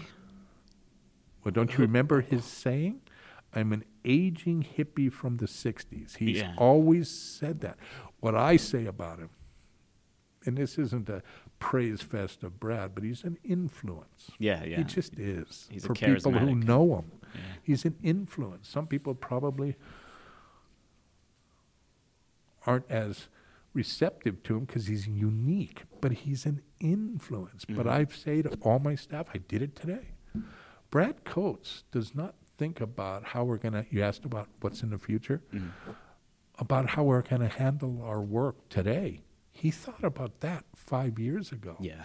He's thinking 5 years ahead. That takes ability. Yeah. that really takes. I used to joke with him, God, Coates, man, you're not much of a lawyer, but you're a hell of a businessman. But he was a great lawyer. But I used to love to kid him. Yeah. Yeah, I used to love to kid him. Well, I appreciate your time. I hope your listeners and your followers know how great a service and a human being and a philanthropist and just a good guy for our society. You're awesome, James. I appreciate it. Oh, I appreciate that. You don't have to praise me, though. But I know you. So I tell you that just based upon our time. I appreciate that. Right on. Hopefully Jamie doesn't scold you or scold me for keeping you so long. Who cares? Yeah. So I guess if you want to do a little bit of shameless self-promotion, yeah, if you how to don't mind, contact your law just firm a couple of things, if Yeah, you don't go mind. And I really do appreciate it. Yeah, we talked about my firm. Obviously, we have a website, even though we're now Coates, Frey, Tanimoto, and Gibson. Everything from our social media remains Coates and Frey because we just didn't want to change all that. So we have www.Coates and Frey, A-N-D, Frey. No one will know how to spell my name, and therefore it is F-R-E-Y. And everyone says, well, that's Frey. I said, no, it's Frey. And I said, have you ever heard of Glenn Frey? And then I know what generation I'm talking to, because if somebody says who, then I said, okay, you don't remember the great band The Eagles. Oh, yeah. Glenn Frey spells it the same way, pronounces it the same way. And, of course, The Eagles is one of the, right up there with the Rolling Stones and the Beatles. And, they define music. And so it is coatesandfrey.com. I also have, and I'm proud of it, our expo is ranked in the top 3 in the world and has been, even though we haven't been around that long. Nice. If you want to check out that website, it's really cool. It's www.hawaiitattooexpo.com. And if I could just say one other thing, James, and I'll try to get through it. You know that I lost my brother to COVID. Mm-hmm. He was a hero to me. He was my twin brother, but he was a hero to me. And I've always said of him, he may not be a hero, but he's my hero. He spent over 22 years in law enforcement, in the military. You can relate. You did the same thing, just not for as long. I believe people like you and he risk their lives every day of the year in 2 areas. You're in law enforcement, which is risky enough, and you're in the military. Mm-hmm. You are protecting from 2 fronts. Then he went and started, you probably know, of course you do, that all branches have privatized their law enforcement. So about 2/3 of every branch is GS federal employees. So he ran a police academy for 11 years when they built one in what used to be Top Gun, Miramar, San Diego. He was on his way to a newly built one in Missouri because they closed Miramar because of COVID. Mm-hmm. And they told him he had to report. He's not in the military, but he had to report, and he tried, and that's how he got infected, and he ultimately died the day after Christmas in 2020. I have started, and I put in, I can't even tell you how many hours, a foundation in his honor. And I did get it approved by the IRS, so it is a charitable organization, a 501c3. If you don't mind, I will say, if anybody ever wants to look at our Facebook page, the name of you'll appreciate this, having been in the military, the name of the corporation is Semper Frey. Yeah, I saw Incorporated. And, of course, when you look at it from above, it's the MP in Semper is capitalized in Frey. So if you look at it from above, it's MP Frey, which was his life. And its DBA is the Wishes Granted Foundation, and my brother's name was Grant, and so the grant is capitalized in tribute to him. So it's known as the Wishes Granted Foundation. We have a Facebook by that name. Now, websites. I'm very proud of it. We launched it a few minutes after midnight on December 26, 2021, on the first year of his death. It was tough to get through the holidays. It is for a lot of people. Mm-hmm. But we have a website, www. The Wishes Granted Foundation, one word. Check it out. It is pretty cool. You were in the military. You'll be proud of the fact that you did that. Doesn't matter what branch. Yeah.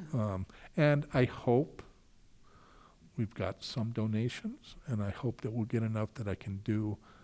I've got that mission statement like everybody has to. I hope it's not going to be anything huge, but I hope that we can help some folks going forward. And it's been cathartic for me. So that is, remember how you said, oh, you do all kinds of different things. Yeah. That's kind of my third tier now that's important to me because he was important to me. And, of course, when I had to do the mission statement, it was interesting because I just said, okay, people afflicted with COVID. And then I said, wait a minute. This ain't going to pass with the IRS because they're going to come back and say, what happens when COVID's gone? Yeah. And I said, that was before all these variants and everything else, right? 99th Who knows variant. whether it'll ever go away? But I then expanded that through any financial hardship, medical or otherwise, through no fault of your own. Lose a job. I was thinking about what's happened to our communities. No, that's awesome. So we'll see what happens. And so you gave me an opportunity to, this is the first venue I've promoted it other than the management of the website and the Facebook page. Do you create, I mean, you've got your own and it's nice, but do you run a Facebook page for any other organization? I run for my Lions Club and my Eagles Club.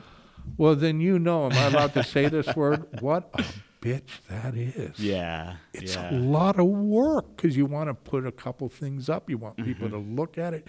You want to just, even if you just say good morning, happy Aloha Friday, you got to constantly be thinking about that.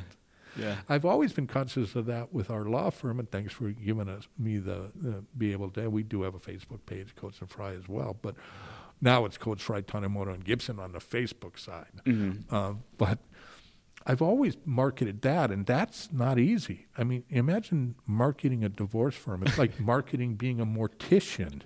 Yeah. Honest to God. I mean, it's like, what? And so I've always been, but just to keep people engaged, if you're doing two of them plus your own, God bless you, man, because that is hard work. And that's kind of why I was saying before, like even like with the podcast, like my goal is to do uploads, weekly, because same thing with Facebook posts, Twitter posts, you have to do it consistently. Yeah, I've learned it. And I think you knew on Facebook, and this isn't a advertisement for them, but I didn't know. You can't even get into any form of analytics until you have 100 followers. Yeah. That's the consistency. Yeah. And it sounds like that's easy. It sounds like that's simple. Well, when you and I have personal pages, it's easy to get followers. We just like everybody we see. Yeah. But it's the other way around. On these pages, they have to come to you. Yeah. You invite them in, but they don't. I was under the misconception. I got a lot of friends, and I only have friends that are really, truly people I want to be, buddies, pals, like yourself. I mean, people that I know that I have a degree of respect for. But I still have quite a bit, so I figured I'd just press invite in, and every one of them, they know Greg.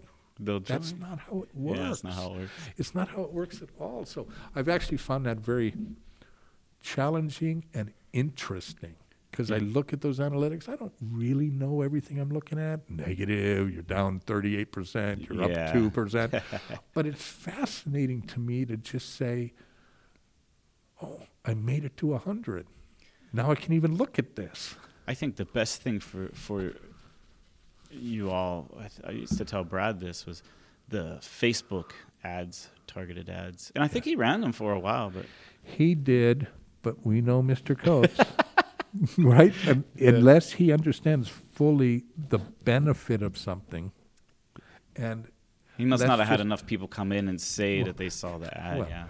Right, because he's not going to analyze it from an IT standpoint, from an internet. Brad and the internet, right? Right? So he's just not, that's not his world. It just isn't. I'm just amazed at what you're able to do here. And like I said, you're a broadcast in a bag. I mean, you take all this out, you plug it all in, and bam, we're talking. Yeah, that's the. I mean, that's pretty awesome. That's because of that bad boy, Zoom P4 podcaster. Whatever it is, it's pretty cool. And I told Mia this morning, I said, I'm going to be on this podcast with James. And she goes, really? So what do you do? She goes, I go, what I'm great at. Just talk.